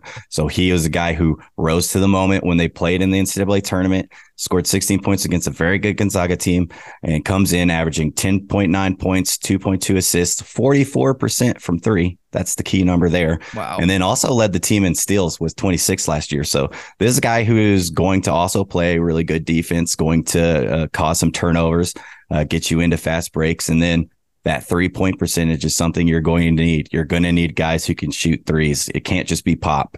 And there was a Twitter video the other day of Pop and Chance going back and forth, just draining 3 after 3 after 3. These two guys might be your best shooters. And so if he's able to step up and shoot at a 40% clip from 3, that's really going to help the offense flow a little bit better, space the floor out, relieve some of the pressure on Pop and some of these other players. And so those are 2 transfers that I have as X Factor players. My other 2, I'll go with guys who have been on the roster. I'll go with Lamar Washington, a guy that we saw a lot of potential from last season. I don't think it ever really clicked for him offensively. We saw him kind of struggle to shoot the ball. You could see he has the ability to get through the rim, and that's what was promising about his game. I think he's going to build on that, become a better all-around offensive player. But where you really saw his potential shine was on the defensive side of the ball. He was a huge factor in that Iowa State comeback. He was a huge factor in that Kansas State game that you upset them at home last year. I think he takes a step forward, and he's going to be just a menace on defense. I think he's going to be a potential all-conference defensive player for you. And then whatever leap he makes offensively is just going to be pretty nice. I don't think you need to rely on him offensively, but if he becomes a pretty solid 2-way player for you, you'll take that. And then Kyron Lindsey, I'll throw his name out there because he might be the biggest X factor, because nobody really knows, because he's only played 10 college games. So we don't have a whole lot to go off of. And of course, he's been here for a year now. But I don't really know what to expect from him. But you look at his 6'8" frame, the possibilities of going small ball with him. That's really intriguing to me. What kind of versatility he brings defensively. Is he kind of a big guy that you can throw on guards and he can stay in front of them and cause them problems and can't shoot over him because of his size? That's intriguing. And then offensively, I don't really know much about his game, but he started 8 of those 10 games at Georgia, so he knows he's a pretty good caliber player if you can start in the SEC as a freshman. And so I'm really curious to see what he looks like in a Red Raider uniform and how he's developed over his year worth of sitting out. So those are kind of all my X Factor guys. I just think there's a lot of guys who can really rise up. And then if at the end of the season you're looking like, hey, we're much better than we thought, there's probably several guys who took a leap that made that happen for you. Absolutely, man. And the guys you just named off, man, you talk about their game, their play style, and everything they bring to the table. I mean, hell, man, you just got me fired up, dude. I'm excited about this team. I mean, November 8th can't get here soon enough, man. That just got me pretty pumped. If you ever want somebody to get you pumped for Tech basketball, man, Brooks is your guy, man. Brooks is definitely your guy. But yeah, I mean, just like everything you said, I mean, kind of going back to Kyron Lindsey, he was a guy I think is lowly flying under the radar very much for Texas Tech. He was a 4-star guy, as you mentioned, transfer from Georgia. I feel like he, brings a lot of size, a lot of versatility on the defensive side. I mean, we'll see how he plays this year, but I think he's kind of been one of my guys to keep an eye out for, because I feel like we haven't talked about it much this year. He's easy to kind of forget because he was on the roster, he didn't play, and so it's easy to be like, oh yeah, Pop and Lamar and Robert Jennings, and he's another guy you could throw in there too. But it's easy to forget that Kyron was here.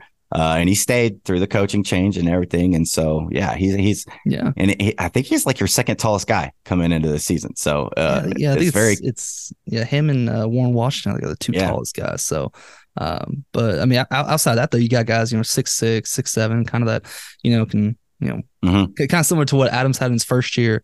Here we have guys are 6'5" to 6'8" just across the board. It's kind of hard to get around these guys, play really great defense. We saw in year one underneath him.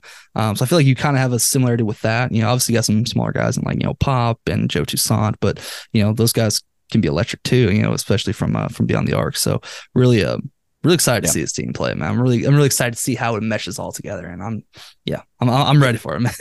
Yeah, me too. One of the things that I'm really looking forward to is like I think McCaslin's going to actually like really tinker with the roster and the lineups and stuff like that. I thought like in the past Adams had some opportunities to kind of throw some small ball lineups out there, and he never really did it. It was always like we got to have two bigs on the floor. I think McCaslin is kind of open to using our athleticism as an advantage here. And so I think there's some definite opportunities to try to use Kyron Lindsey as like a small ball five and really just push the pace and try to beat teams up and down the floor. And then I think there's opportunities that you can, go big with Warren Washington and Kyron Lindsey and, and create mismatches in that way. So I'm really curious to just see this McCaslin staff and how they coach this game and how they adapt and all of those things, because this is a very athletic roster. There's a lot of different things that you can do with it. You can go small, you can go big, you can go athletic, you can slow the pace down if you need to. You can have a sprint back and forth if you need to. So very curious to actually see what he does with this, because I think there's lots of cool opportunities. Absolutely. And one thing I know about McCaslin, especially from watching the NIT run that they had towards the championship, is that he's really good at halftime adjustments too. Oh yeah. Which is a problem underneath Adams this past season.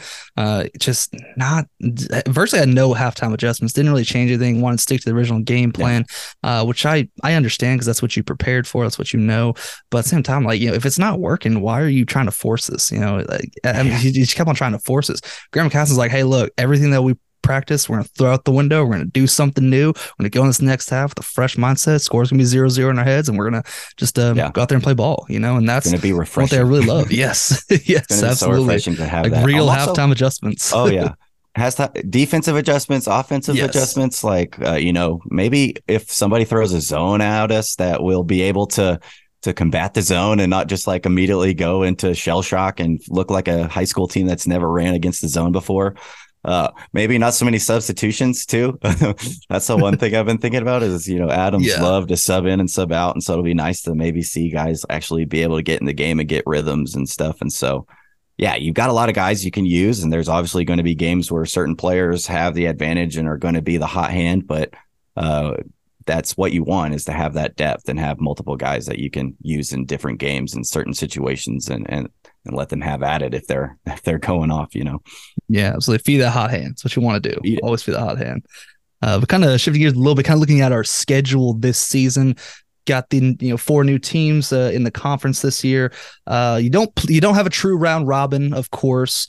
Right. You do play a couple teams twice though. You get Texas twice, you get Oklahoma State twice, UCF twice, Baylor twice, and TCU twice as well. Kind of interesting matchups. You do have Kansas. You play them once at home though. You get them at the USA. And I believe you got to play Houston though on the road in Houston. Yep. So I think that's kind of some really interesting ways the schedule kind of played out. I feel like that's a pretty favorable schedule. Obviously, we know that in this conference there really is no favorable schedules, right? But I feel like with the way the home and home kind of shook out with the teams we don't see twice, maybe playing a little bit more into our favor. Which matchups are you most looking forward to seeing this next season? Yeah, I think there's a lot of really cool matchups for us this season. Obviously, I'm excited to play all the newcomers for the first time. I definitely think we're better than 3 out of the 4 of them. Houston comes in obviously as a team that's looking to win the title in their first year. They're going to be tough, especially having to go there. But I'm excited to play BYU, and UCF will come to town and playing Cincinnati. So I'm excited for all those games. Of course, your home ones against Kansas, Texas, Baylor. Those are always fun ones. Those are always lots of crowd energy and. So excited for those ones. And then non-conference wise, battle for Atlantis. Anytime you get to play in these really cool tournaments with a bunch of different teams, it's a really cool opportunity. And it's really your first opportunity to kind of really figure out what this team is, because you're going up against Villanova, who's one of the top teams in the country this year. You're going to figure out quick what kind of squad you got, and so that's a really cool tournament for me. Other teams in there, if you happen to upset Villanova in game 1, you got North Carolina that's probably there. If you lose, it's Northern Iowa, but you also got Michigan, Memphis, Arkansas, Stanford. So that's always really good opportunities to stack up a couple important wins that can help you get into the tournament at the end of the season. And then, of course, you get to go to Butler. Always love a good non-conference matchup between really good schools. And so going there and this Big East, Big 12 challenge, that's going to be fun. And then Vanderbilt at a mutual location in Fort Worth. That's going to be fun too. So always like playing teams that you don't normally get to play that are at the Power 5 level in basketball, Power 6 level, whatever you want to call it.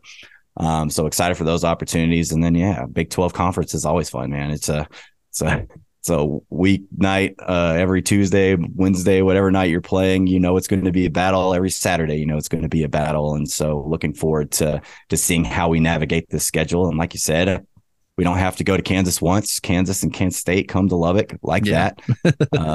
You go to Iowa State, which is always a tough place to play. You go to Houston, that's tough. But I think it definitely broke in the right way for you. And so I think it's a schedule you can navigate. Yeah, absolutely. It broke the right way for you. Now you just got to go out and do your job. You got to win games. You got to win these games. Hopefully we can get another undefeated season at the USA. That'd be nice. That'd be really nice, And then, like you mentioned, game against Vanderbilt out there in Fort Worth, which I'm thinking about going to. It's not a far road trip for me, at least. Yeah. So, think about going there for that one. At Baylor, maybe. I mean, I always make it a goal of mine to go to at least one Tech basketball game in person, as I do live out here in Austin. So I always try to make at least one football game, one basketball game, one baseball game every year.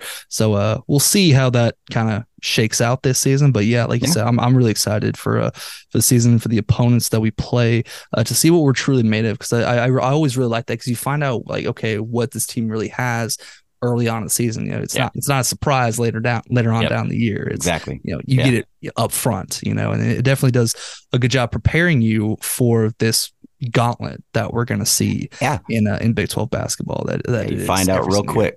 Find out real quick against Villanova. It's like, all right, if you go in and you have a game where they just kind of blow you out, you figure out some things you need to work on, and then if you're close, you feel a lot better about yourself. And so that's going to be a good early season test. Right around Thanksgiving too. So, easy all to we'll find be out doing is eat food, watching basketball, football, all that good stuff. Easy to find out who's a contender and who's a pretender. That's why you like those games. That's why you take those games. Exactly. But according to Vegas, Texas Tech is currently plus 8,000 to win the national championship, plus 1,800 to make the Final Four this year. And according to WinBet Sportsbook, the Red Raiders have a projected win total of 23. What would you say your projected win total for this team is? Do we make the tournament in year one? If so, what seed do you think we are? I'll turn it over to you for that one, Brooks. Yeah, looking through our schedule, I think 23 is kind of high of a number. I would definitely take the under on that. I think 2021 wins is about where I see us being when I kind of go through, look at the schedule. To be on the high end of that would mean that you would have to go and get 2 wins in the Battle of Atlantis. That means you probably have to pull off a pretty big road upset somewhere along the way, win all your home games. And so while I feel good about this team, I still think there's going to be some lumps along the road, and you might drop a game or two here at home. I don't really know what to expect about the Battle for Atlantis, so I feel hesitant predicting more than one win in that. And so I think 2021 wins is where I would have this team, and I think that's enough to get you into the tournament, though. I think if you get 2021 wins, that's enough to get you as an 8-9 seed into the NCAA tournament, especially in the Big 12 conference. Maybe pull off a couple more wins in the Big 12 tournament to really solidify your spot there. But that's kind of where I see this team going, as one of those borderline bubble teams, but ultimately you do enough to secure your spot in the tournament, and you don't have to go play in Dayton, which is, I think, where we're projected to be right now by Joe Lenardi is to have to go to Dayton and play in one of the play-in games as like an 11 seed or something. So I think we'll be a little bit better than that, but still an 8-9 seed. But that's a win for me in year one of McCaslin is getting to the dance. That would be huge. Yeah, that's where we're kind of at too. I wouldn't mind like if we were be like an 11 seed, just 10 seed. I just want to see Texas Tech make the tournament again this year. It's not fun whenever Tech is just sitting on the couch during March Madness. Like it was this past year. So I'm always got used to being there in March and are we a Thursday or Friday game, and not having that last year was definitely a bummer. So hopefully, definitely was. Be better. And so yeah, I mean, I'm just like, hey, if you can get to the tournament, I don't care what seed you are, 10, 11, 12, 13, 14. I don't care what seed you are. Just get to that tournament. I feel like if you are to, at least have like even a 500 record in the Big 12 with how competitive this league is, you'll get there. You'll have your ticket punched to the tournament. So yeah, then we all know once you get to March, you just throw the ball up, anything can happen. I mean, we've seen 11 seeds get in and go to the Final Four. So ride that wave. If you come into the end of the season and you're on a hot streak, like, who cares what seed you are? Just put us up against anybody after you go through the Big 12 conference. Like, you really do kind of feel invincible. like any other team that's not Big 12, you're like, all right, we can get them. But just get to the tournament. And I think the McCaslin era will be off to a great start. Absolutely. Especially when you get to the tournament and you have better officiating. I'm not saying that Big 12 officiating is terrible, but it's not great. Yeah, it's not great. I feel like, hell, you look at a player wrong in the Big 12, you get called. Yep. That's a whistle on you. To where I feel like because I actually have a buddy of mine who's he lives here in Austin now, but he went to the University of Minnesota. So last year I would watch some Big Ten basketball with him, and we're just kind of hanging out. And I noticed Big Ten officials, they let a lot of things go. Yeah, like a lot of things. I'm like, oh, that probably should have been a block, or that should have been a charge. Yeah. Like that should have been something. Like, oh, he definitely grabbed him right there. Like, I'm noticing these things. I'm like, wait, there's no calls, no whistles, and then. Wow. The Big Ten teams, when they do get in the tournament, they start getting all those calls on them because you can't have Big Ten officials and officiating crew when you get to the tournament. And so that's why I'm thinking like, oh, wow, maybe that's why Big Ten typically doesn't show out in the tournaments, So I know you got like your Michigan States or Michigans that are just, naturally good that way and are able to overcome that. But I think it can be a good and a bad thing because one of my dad's theories is, Big 12 teams were so used to just getting all these calls throughout the season, and you get to the tournament and then you're not getting like some of the basic calls that you're used to getting. And so some Big 12 teams, like we've seen Big 12 teams struggle and get ousted pretty quick sometimes in the tournament because it's like all of a sudden Kansas isn't getting all those Kansas friendly calls anymore once they're playing against other teams. And so, I think that can be a benefit. I think it can be something that hurts you once you get to the tournament, just because you never know when you're going to get Doug Sermons on a mission to make his name known during a game. And so, Big 12 officiating, always a journey. And I would like to find like a middle ground between like the Big 12 and the Big 10, just kind of have that one right there, to where it's not, it's not the ref show, but it's also not like just, there's like an absence, like, oh, were there even refs in this game? You're not asking yourself that at the end of the game. But my full belief is just like, I just want them to be consistent. I just want to get the same call on both ends of the floor. I don't want to look at the end of the game and it's like, man, the foul disparity was so this lopsided. Be consistent. It's the basic thing that you're trying to do as a ref. And don't take over the game. And let the teams do it. And I think there's so many times when you look at our games last year, it's like, man, they got a little too involved here. They gave this call to Kansas here, not to us here. They gave this call, but I can go into reffing no worries. for days. So we probably got it. I mean, it's coming. We'll have plenty of time to talk about that later on. But kind of getting some more get to know you type questions. I always like asking guests this question, outside of, the Final Four, the national championship, season that we had, what was your favorite Texas Tech basketball memory that you had? It could be a game that you attended and one that you watched. I mean, what is your favorite memory? Yeah, this one's hard to narrow down because I've been, I'm from Lubbock. I've been going to games my whole life. And so I have a couple, I got two moments here that I'll shout out. And of course, nothing beats the Final Four, and that whole experience was just absolutely amazing. But I'll go like my most recent one. And this one might be really impossible to top, but it's beating Chris Beard and his return to Lubbock. Yes. That whole atmosphere was insane. The crowd was electric. Nobody was sitting down. I mean, every play felt like it was game on the line. It was as intense of a crowd that I've ever really been a part of for Tech basketball, that is. And then, of course, everything leading up to it with the students, and the bus and Brock freaking Cunningham, going out there and, doing horns up at all the students, and then the drama between Adams and Beard, like practice and everything leading up to the game, Twitter blackouts, all that stuff. And then the game actually like lived up to the hype and you get that win. So that's definitely like up there. And I don't, that might be hard to top. I'll go back to my childhood for my other one. It's 2004 when Daryl Dora hit the shot versus Kansas. I was at the game with my mom. It was Valentine's Day. My dad couldn't be there. He was so mad he couldn't be there. But then we got that crazy win. It's the first time that like I saw us beat Kansas. It's the first time that I saw a court storming. And so that night will always like, I think I still have my basketball ticket for that game hidden in one of my sports memorabilia boxes somewhere. But that's like my first huge memory of Texas Tech basketball, and Daryl Dora hitting that shot when everybody in the gym was like, no, yes. And then he made it and the crowd was going crazy, stormed the court, beat a top ranked Kansas. It was really fun. So were you on the court? Did you storm the court in that game? I did not. I was like 13 at the time, and we had tickets up in the upper bowl, so we weren't close to this getting to rush on the court, and it was just me and my mom. So my mom was not the rush the court type of person, so it did not rush the court. But we definitely enjoyed watching all those students and fans rush. It was really fun.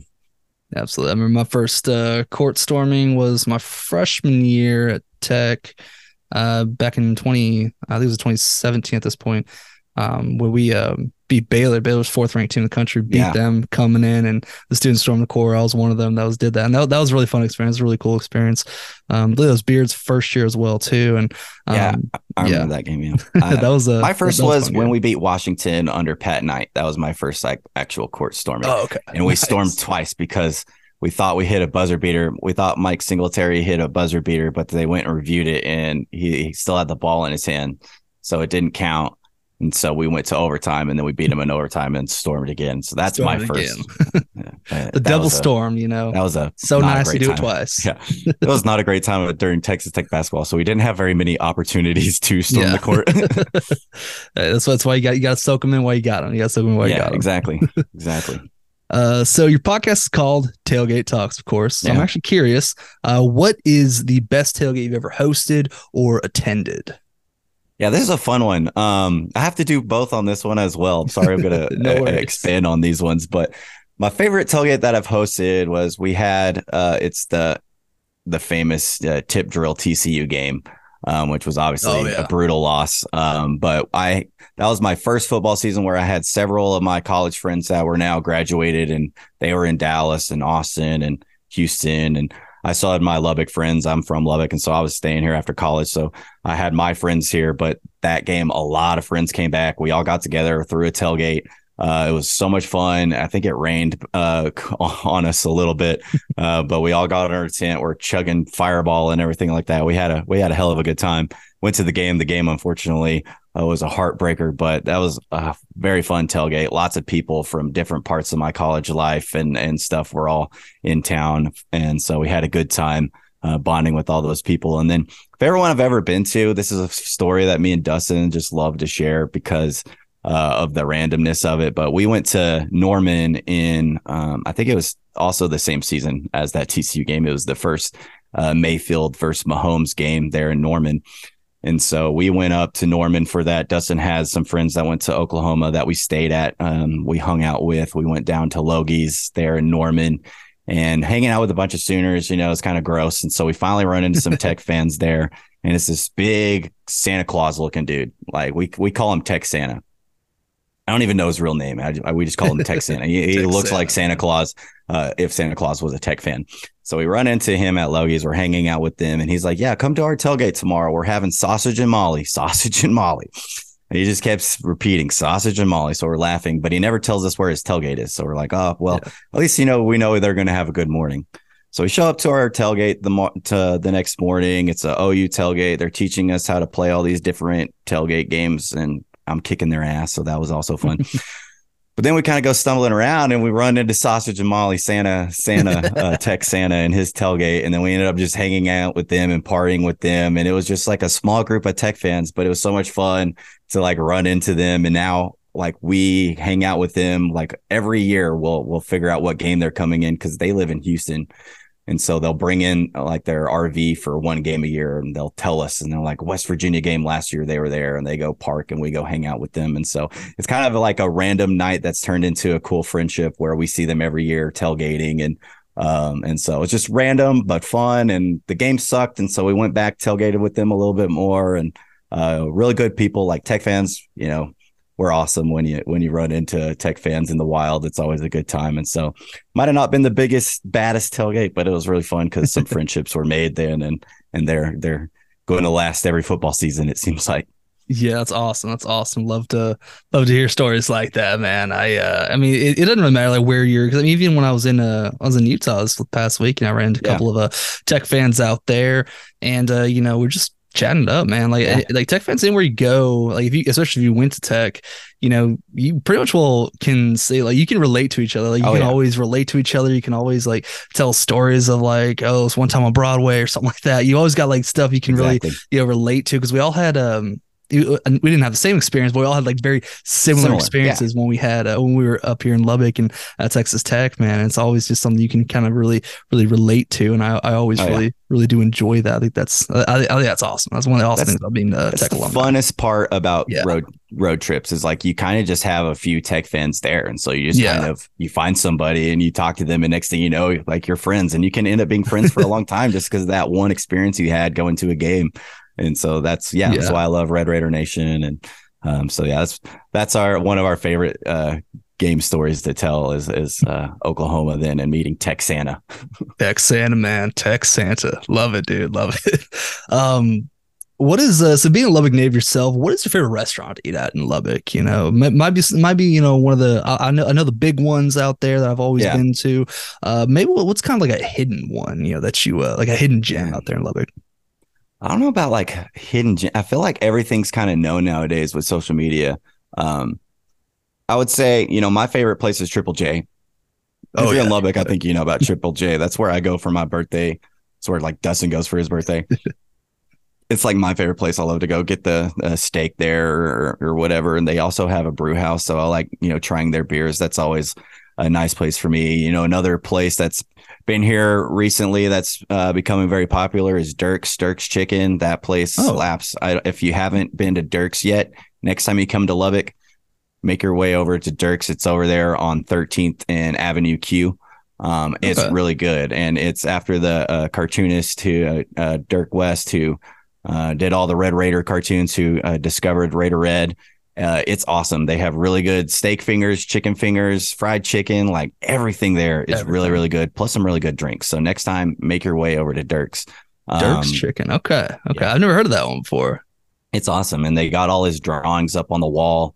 And so it's a really cool place, really good food too. Just love going there. And so that would be my top recommendation for somebody who hasn't had it yet.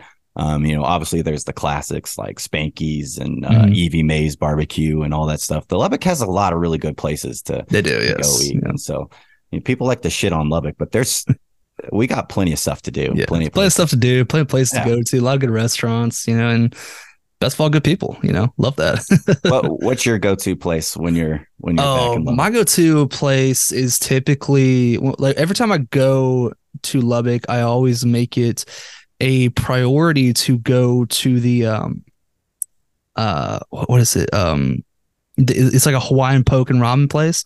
I don't know why, but like that is like some of the best ramen I've ever had. Like, is that the one that's over by Torchy's? Yes, right over there by Torchy's and my dad right across lunch from campus. There. Yes, I love their ramen, dude. I don't know what it is, but like I love it. It's so delicious. I've had that's multiple different bowls shout. there. Yeah. So And I'll say the other one would probably be Teddy Jack's. I really like Teddy Jack's a lot. I live right by Teddy Jack's, so I frequent that place often. Yes, so absolutely. if I'm ever just needing a beer or want to go watch the games, I just literally walk over there. Teddy Jack's is good. And then Thai pepper, I feel like you have to throw Thai pepper in there. Thai pepper is always so good if you like Thai food, Asian food, that kind of cuisine. Thai pepper, it slaps, and it's the same every time. It's always consistent. So goes hard, man. Love it. And of course, you got the classics. Gotta go to the Chimneys. And another one that I just recently went to the last time I was in Lubbock was a beer house. I'd never actually been at a beer house before, but I went there one time and liked the environment, really chill out there. So I'm like, you know what? Maybe this is another staple I have, every time I come back here. Yeah, my friend group loves Beer House, and then Miguel's, which is right across the street, which I think is the same owner, but very similar vibes. Good patios. Lubbock doesn't have a whole lot of great patio bars, but those places both have really good patios. And so it's on a nice 70, 80 degree weather day like today, like those places are fantastic. And so, Beer House is definitely a good spot to go to, especially if like Broadway is super packed. You can just go down the road a little bit and go to either of those and have just as good a time, just as good a drinks. Yes, absolutely. Absolutely love it, man. I love Beer House and Chimneys, of course, all that, man. So it's good times, good vibes. Absolutely here for it, man. Always. Let's get back into basketball just a little bit. Obviously you've attended so many games at the United Supermarkets Arena. Probably back when it was called the United Spirit Arena. Where would you rank the USA in terms of basketball atmospheres in the country, and what do you think makes the atmosphere kind of so electric? Yeah, I think the cool part for me, and it's tough to put it in a ranking, because like my only real thing I can compare it to is I've been to Fog Allen. That's the only, I don't really travel a whole lot for basketball, so I haven't seen a whole lot of other stadiums, so it's hard to compare. But Fog Allen was insane. Like Fog Allen is everything they say it is. Have you been to Fog Allen before? I've not been to Fog Allen. I do have a brother-in-law that we were supposed to go, I think 2021 for the Tech game out there. I just conflicting schedules, couldn't make it out there. But he's a KU alum, and so he always tries to go up there every so often, and especially for basketball games. So he always tries to catch a season like right as football season's kind of ending, and then go to like a football game and then a basketball game. Exactly. Get both of them knocked out of the way. Two birds, one stone. Exactly. So I haven't been to Fog Allen, but I know how electric it is. Yeah, it's insane, and it's everything everybody says it is. And if you're just a college basketball fan, it's a must go there. And so that place is crazy, and it's like that every game. And for me, watching the Tech fan base kind of build over, I was in college when we sucked, and there was nobody there. There was nobody at the games. I worked at the rec center, and I could literally get off work at 8 p.m., walk over to an 8 p.m. tip off, go sit wherever I wanted in the student section, besides the front row, because there would still be the front row people. So I saw when there wasn't fan base here, and so it's been cool to see it get built, from the Beard to Adams, now to McCaslin. It's cool to see where it came from and how it is now. So for me, it's kind of under the tier of Kansas, UNC, Duke, kind of the blue blood tier of fans that are going to show up every single year, no matter what. But you're building a really cool environment, and it's awesome. The Kansas, Texas, Baylor, TCU, those kind of games, the atmosphere is crazy. And it's so much fun when we do the swag surf. It feels like if you properly time the swag surf, it feels like it can be a game over type situation just because of how the crowd is. Yeah. And it's such a home field advantage. We've seen what home court advantage, what it's been. You had your first undefeated home season just 2 years ago. But the only thing that knocks it is when we're not winning, the crowd, you will see the crowd dissipate. Last year, there were several games where, there just wasn't a whole lot of people there. We'll still get up for the Texas and the Baylor games, but Iowa State, Kansas State didn't have the kind of crowds. And that's understandable but that's kind of how the Tech fan base is. When we're winning, we're there and we're 100% in. And when we're losing, we're like, all right, well, I'll watch it on TV. And so that's kind of what knocks it. But man, when it's up there. Yeah. Kentucky, if several years ago, the Texas games lately, Kansas, when those teams are in town, it's hard to beat that atmosphere. That's for sure. Yeah. The next step is making those kind of mean, not necessarily rivalry games like the K-States, the Iowa States, whenever they come to town, just selling those games out and making those ones just as electric as you made the Baylors and the Texases and all those other games you had going on. I think that's just the next step we need to take. But yeah, I definitely agree. Like it's a crazy atmosphere. And as you were mentioning earlier, I was my freshman year there. I lived at Weymouth Hall, which was obviously just right down the road from the stadium. So I could get there 30 minutes early, 30 minutes before tip off. Perfect student section, everything like that. Nothing, it wasn't hard to find a seat in the student section. Now, I mean, because I was a student there, during that transition to where it started to get, a lot more packed. I mean, hell, by my my senior year there, I mean, you had to get to that gate 3.5 hours early for tip off just to get a decent seat in the student section. I always did that because die hard, right? And but yeah, I mean, just that transition, I was like, man, like a part of me was like I hate this, but it's like, I kind of wish we were back in 2016, but it's like I missed 2016 a little bit just for that reason. But I always wonder, because I was like, when I was in college, we happened to suck at like everything. We weren't good at football. It was the Tuberville era, not great. We weren't good at basketball. We weren't good at baseball. Like, we just weren't good at anything. And so, like, some of me is like a little jealous that college students, now get to have a baseball team worth rooting for, a basketball team that's worth rooting for. But I'm not jealous that I don't have to go to the game 3.5 hours early to get there, because we got our season tickets. I can walk in whenever I want. Absolutely. I definitely like to get there early. I love going to Club Red, having a couple of drinks before the game. But yeah, I'm definitely glad now that I don't have to worry about doing that I can just get into the game whenever I want, because that line for that Texas game a couple years ago was just I didn't go to that one. Patience. A couple of years ago. I was graduated out at that point. But yeah, I remember that, and just like having to just wade through the Lubbock cold, because it is January, February. It's cold outside. Gotta wait through that. You're freezing your ass off, trying to wait to get into this game for a good seat. And I don't miss that, but I always did it, man. I always waited through it because I just want to see Tech basketball play, and that's what we all did. That's what all true diehard fans did. And so I mean, I was really happy. I kind of got to see like the back end of that and the intro to where we became nationally relevant in basketball, which is always exciting. I always love to see that. And you got to shout out the Raider Riot. Like I think they're a huge part of that, because the students still show up. Like the students are still there, and it's really cool to see that kind of movement happen, and what they've done there. That's a really cool thing. And so you got to shout them out, because that atmosphere is so much better when the students are there. It's always those games between the break that everybody else kind of gets to come into the stadium, and that's when they always seem to conveniently schedule Kansas, when the students are gone, or schedule some of our big games. But there's a whole lot of difference from when the Raider Riot is there and ready to go. It's really cool. So shout out to them. Shout out to everybody that shows up, because it's like you said, it's really cool to see that transition and how it's kind of being built really from the ground up, so.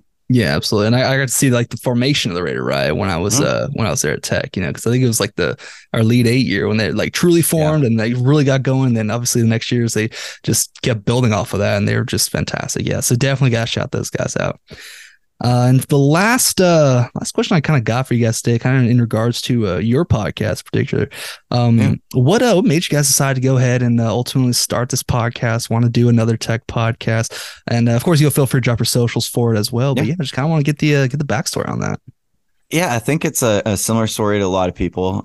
We had 3 guys originally when we started. It was me, Dustin, and then our friend Arlie. And back in the day when Nick's sports bars were open and they had their 2 locations in Lubbock, we'd go to Nick's every Thursday night to watch Thursday night football or whatever college games were on, whatever basketball, like didn't matter what time of year we were there at Nick's on Thursday night. We were watching whatever's on, and we were just like talking, shooting shit about sports, like as guys do. And drinking beer. And we always joked about, it would be fun, just to throw a podcast out there. And so during COVID, Arlie became, he used to play video games professionally, has a background in that. So he started Twitch streaming him playing Warzone and games like that. And he texted us one day, was like, hey, would y'all want to, you remember we would talk about a podcast? Well, I have all the equipment to do it if we all want to do it. And we were like, hey, might as well give it a shot. It's COVID, not much is happening right now. So we originally started, we wanted to talk all sports, NFL, NBA, like a lot of things that we're passionate about, MLB, then tech on, as well. And so we started off that way. And then kind of as it kept going, we just enjoyed talking about tech more. Like for me, I like tech is my Cowboys, tech is my Astros, tech is my Mavericks. Like that. I'm from Lubbock. I didn't have like a huge professional team to follow. I had tech. And so I love talking about tech. I know more about tech than I know about anything else. And so we just kind of gradually turned more to tech. And then that's when the nation kind of knocked on our door and was like, hey, do y'all want to join us? But yeah, cut out the other stuff and just focus on tech. And we're like, yeah, I'm happy to do that. And so for the last year and a half now, we've been with the nation and talking Texas Tech sports. We cover football, basketball. We'll throw in little tidbits to some of the other sports. We only have so much capacity to watch, sports. Yeah. I have a wife who doesn't really care about sports. And so if I watch tech sports every day, we would not be married anymore. So I got to space it out. And so, but yeah, we have a good time with it. We're Tailgate Talks. We're on Twitter, X, whatever you want to call it. We still call it Twitter, but we're there at Tailgate_Talks. That's where we do most of our posting on social medias. We have Facebook and Instagram as well. We also have a YouTube channel. We try to post little clips from each week's episode to post there. I haven't been super engaged with the YouTube lately, but mostly follow our podcast. We're on Apple. We're on Spotify. You can find us there. And we post episodes weekly, usually like a recap of the game from the past week, and then a quick preview of the upcoming game. And then, of course, as basketball season gets going, we'll be really engaged on that. Basketball is my favorite sport, so this is like my favorite time of year where you got both things going and can really dive into that. So, absolutely. I love that time of year that we're starting to get into, back half football season, and then you got basketball starting back up. It's, one of my favorite times of year as well, too. Yeah. I know by listening to you guys are very well spoken. You guys don't do you don't do like, the filler words like I do all the time, the ands, the ums. I mean, it's straight, just talk. I'm just like, dang, these guys are really good, It's hard to do. Like, I definitely know going back through listening to some of mine, I definitely say ums and stuff like that. It's hard not to, but we try, and it's just fun, man. I every week I get to talk to my best friend about tech sports, and hey, if one person listened and enjoy it, that's good enough for me. And so I think we'll keep doing that as long as people keep listening. We'll keep putting stuff out there for people to listen to. Exactly. Love that, man. Well, thank you very much, Brooks, for hopping on the podcast today, man. I really enjoyed our conversation. Definitely fired up about Texas Tech basketball, as everybody out there should be. So, Brooks, thank you so very much. Once again, you can go ahead and follow him at Tailgate_Talks on Twitter. Subscribe to their YouTube channel. Find them on Instagram, Facebook, everything like that. These guys are great at what they do. Very well spoken, as I mentioned before. Thank you once again, Brooks, for coming on the podcast, man. I really do appreciate it. I appreciate you having me, and hopefully we'll have you on our podcast, a little home and home later on down the road. All right. Absolutely. Love it, man. Looking forward to it. How'd it go? All right. Welcome back to the show. I hope you guys really enjoyed that interview I had with Brooks. Once again, man, if you're not fired up after listening to that, man, I don't know what to tell you, man. But I got to say, I am absolutely thrilled for Tech basketball to finally be back. Can't wait till November 8th, man. Tip off. I feel like this is going to be it's going to be a lot better of a season than we had last year, to say the least. And I think and we're going to find out a lot about this team early on. So I'm really excited about this one. But with that said, though, Zuni, should we go ahead and move on to some easy money? Is that what you want to move on to? Easy. Oh, are you talking about the easy moolah? Oh, yes. I'm talking bread, about the easy moolah. The easy, was it the dead presidents, the Skrilla, the dinero. I'm green trying bags. to think of other greenbacks. That black ink. I don't know. You know what? It don't even matter, guys. Let's just go ahead. It's easy money, bro. Let's just go ahead and move on to some easy money. Let's go. Here comes the money. Here we go. Money talk. Here comes the money. Money. Dollar. Ching, bling, bling, the chatter. You ain't talking money, then you're talking no matter. Ching, ching. All right, welcome in to Easy Money, the segment where we lose money on the college football weekend, so you don't have to. That's correct. Going over some wins and losses from last week, though. So last week, I came in second again. Zuni, you led the way at 800. I mean 800, 500, 8 and 8. Let's go. You were 8 and 8 in bets. Let's go. I came in second, going 7 and 9 in my bets. 7 and 9. And then Nesto was 6 and 10.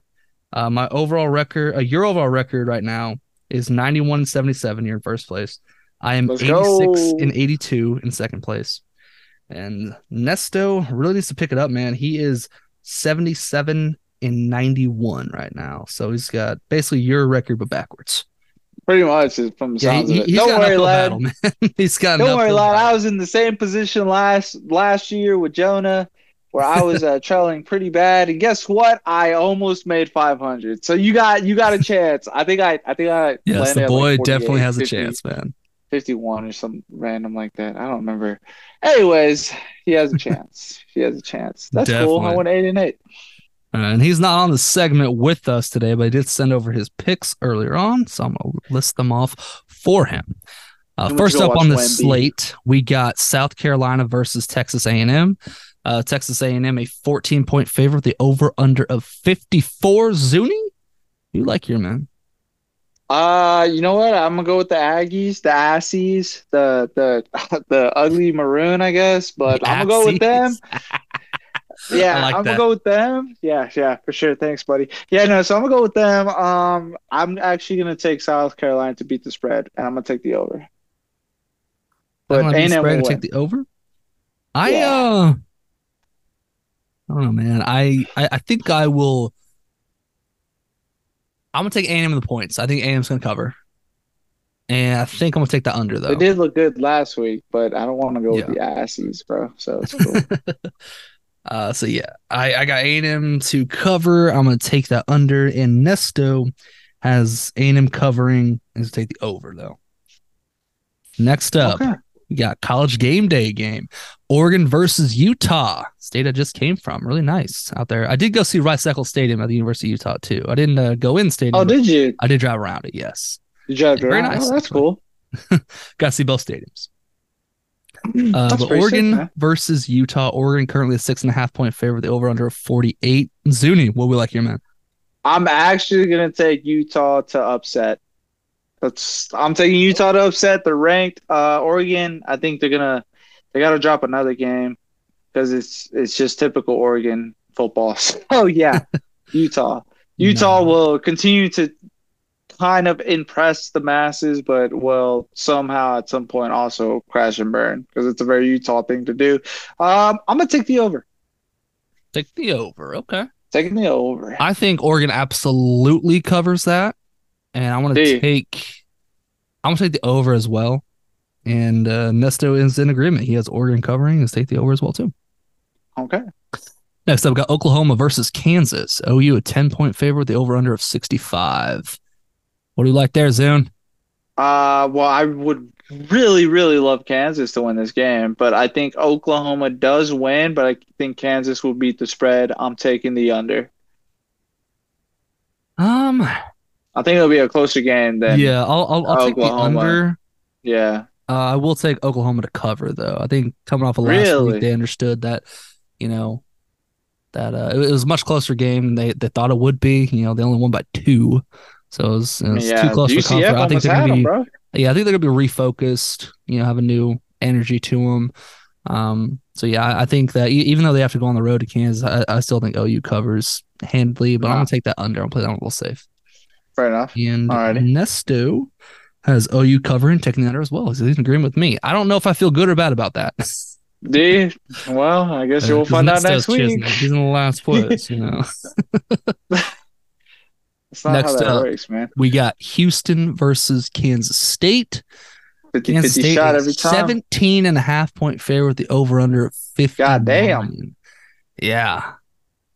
I have to think Houston's going to beat that spread.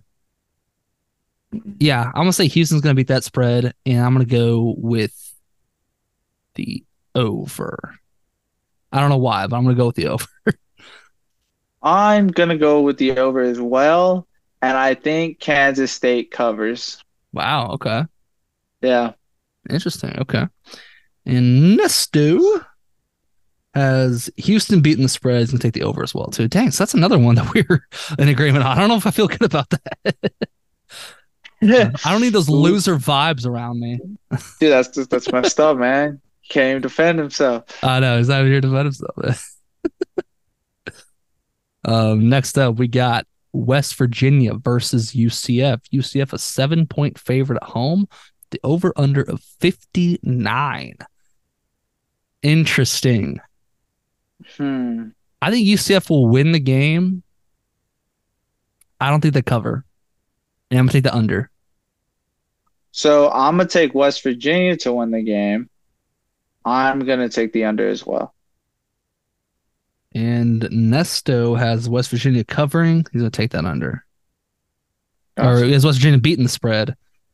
But he's going to take the under as well. Sorry. Messed that up for him. Okay. Next up, we got Iowa State versus Baylor. Iowa State a 2.5-point favorite with the over-under of 47. Interesting. I think... Wow.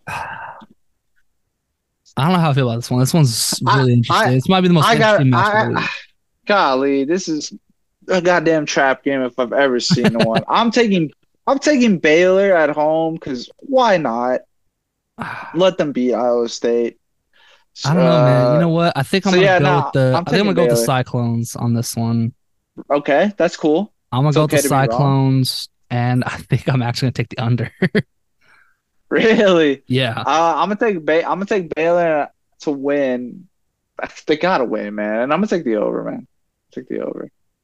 And Nesto has Iowa State covering. Is take the over. Next up, we got Cincinnati versus Oklahoma State. Oklahoma State is 7.5-point favorite. The over/under of 53. Interesting. I'm a man. Yeah, I'm gonna take the Cowboys 40. At home, and I like that over.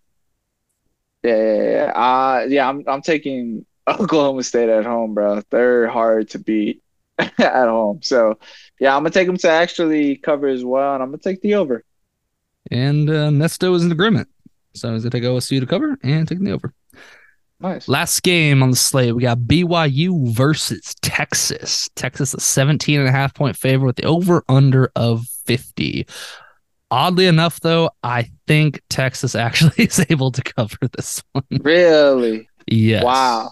I think Texas actually will cover this one. After seeing BYU, no disrespect to my BYU fans out there, or to boost Texas up. I really do hope BYU wins, but I just think they're gonna get stomped against Texas. I honestly do. Like that's just my honest opinion. Nah, Jonah's a hater. You went out to your stadium. He said y'all guys were obnoxious, or at least a group of fans. Right.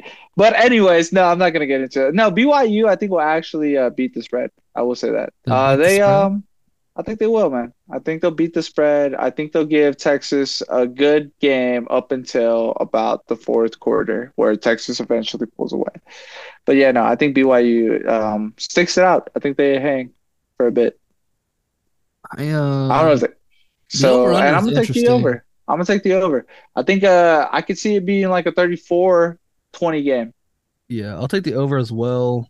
Nesto has BYU beating the spread and take the over as well, too, in this one.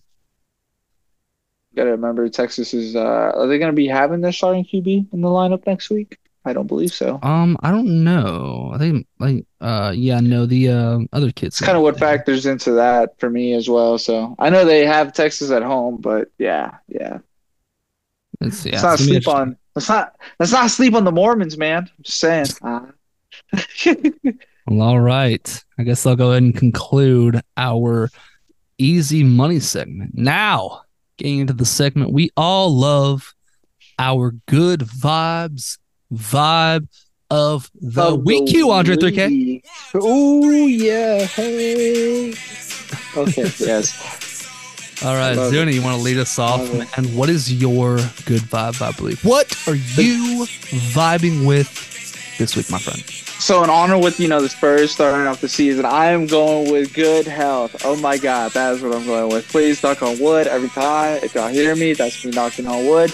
Good health is my good vibes vibe of the week. I don't want to jinx us, but I'm a Jets fan. Aaron Rodgers went down in 4 plays. Good health is my vibe of the week, guys. Let Wembanyama not get hurt. Sorry that I had to bring basketball into it, my NBA basketball team, but that's the good vibe of the week I'm going with, because, the NBA basketball season is starting up, and we get to see more and more talent in the NBA. So that's my good vibe of the week. If you're not a sports fan, I understand. This one might not feel sorry for you. That might not be as appealing. Yeah, I do feel sorry for you too. Shout out to Jonah for that. Yes, sir. I do feel sorry. Ha, loser. No, I'm joking. I appreciate you if you're listening, and if you're not a sports fan, I appreciate that even more. But yeah, no, that's what I'm going with. Good health. Because I want a long and fruitful season for the next big in San Antonio Spurs legacy. Yeah, I'm excited for that one too, without a doubt. Man. If you can't tell, we're a Spurs podcast, not a tech podcast. But it's always good, man. But I think my good vibes out of the week is going to go with, great fans. As I mentioned earlier on in this episode, BYU fans are fantastic. Texas Tech fans are always fantastic as well too. Never knock on along with another Tech fan, especially on an away game.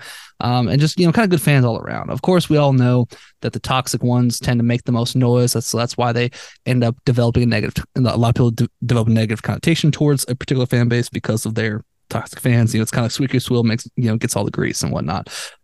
So good fans, man. Fans that are just be like, hey, respect your team, respect your school, not going to, talk a lot of shit to you. I mean, if, after a win, if you want to talk shit, hey, you know what, go ahead. I don't care. I've never really been a big shit talker myself, but I love it. I love it myself. Correction against certain teams, I do shit talk a bit, and when we beat teams. But how you feel about Carolina Panthers? Let's not get into that, buddy. Yeah, I know. Anyways, continue. You're right. You're right. Bring down my vibes here. Just bringing that garbage organization into fruition. There you go. That's the shit talk I know. That's what I want to hear. Yeah, no. Toxic fans. But good fans are my good vibes, by the way. They are everywhere. Every fan base has them. Even the ones in Austin, they got some pretty good fans. You didn't hear me say that. You didn't hear me say that. I will deny it if you ever bring it up in conversation. But yeah, good fans is my good vibe of the week. I dig it, man. I dig it. Zuni, got any trivia for me, man? Jonah, when's the last time we beat BYU? 1940. There you go. That's the trivia of the week, and I'm hoping that's not the last time we beat them. Yes. We got y'all next year. Hey, you know what? Yeah, that's what I'm saying. They've been waiting 83 years to get back at us, man. They finally did. They finally got it. Hey, you know what? Shout out to them.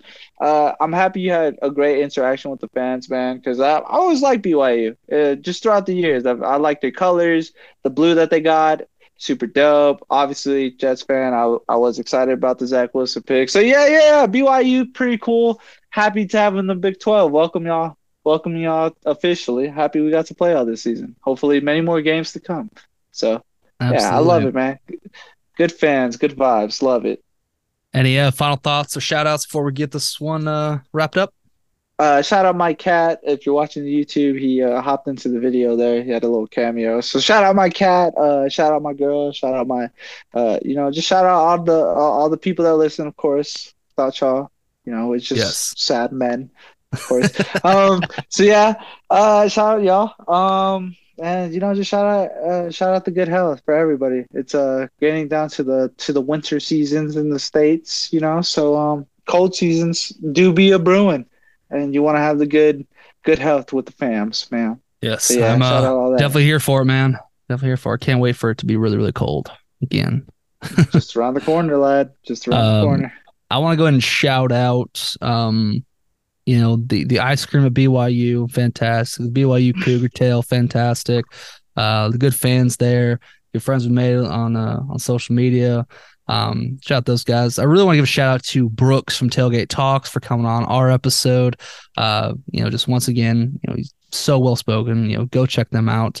So yeah, that's really my shout out. So once again, I'm a girl, and mom, my dad, a whole family, everybody, even my brother. Just kind of going through the list here. Who'd I forget? But yeah, shout out to all you guys for listening. So yeah, I really do appreciate it. And thank y'all so very much for tuning in. We really do appreciate you guys listening. Remember to keep the vibes high, keep the guns up. For Nathan Zuniga and Nessa Martinez, I'm Jonah Young saying so long, and we'll see you next time here on the Lone Raider Podcast. Bye-bye.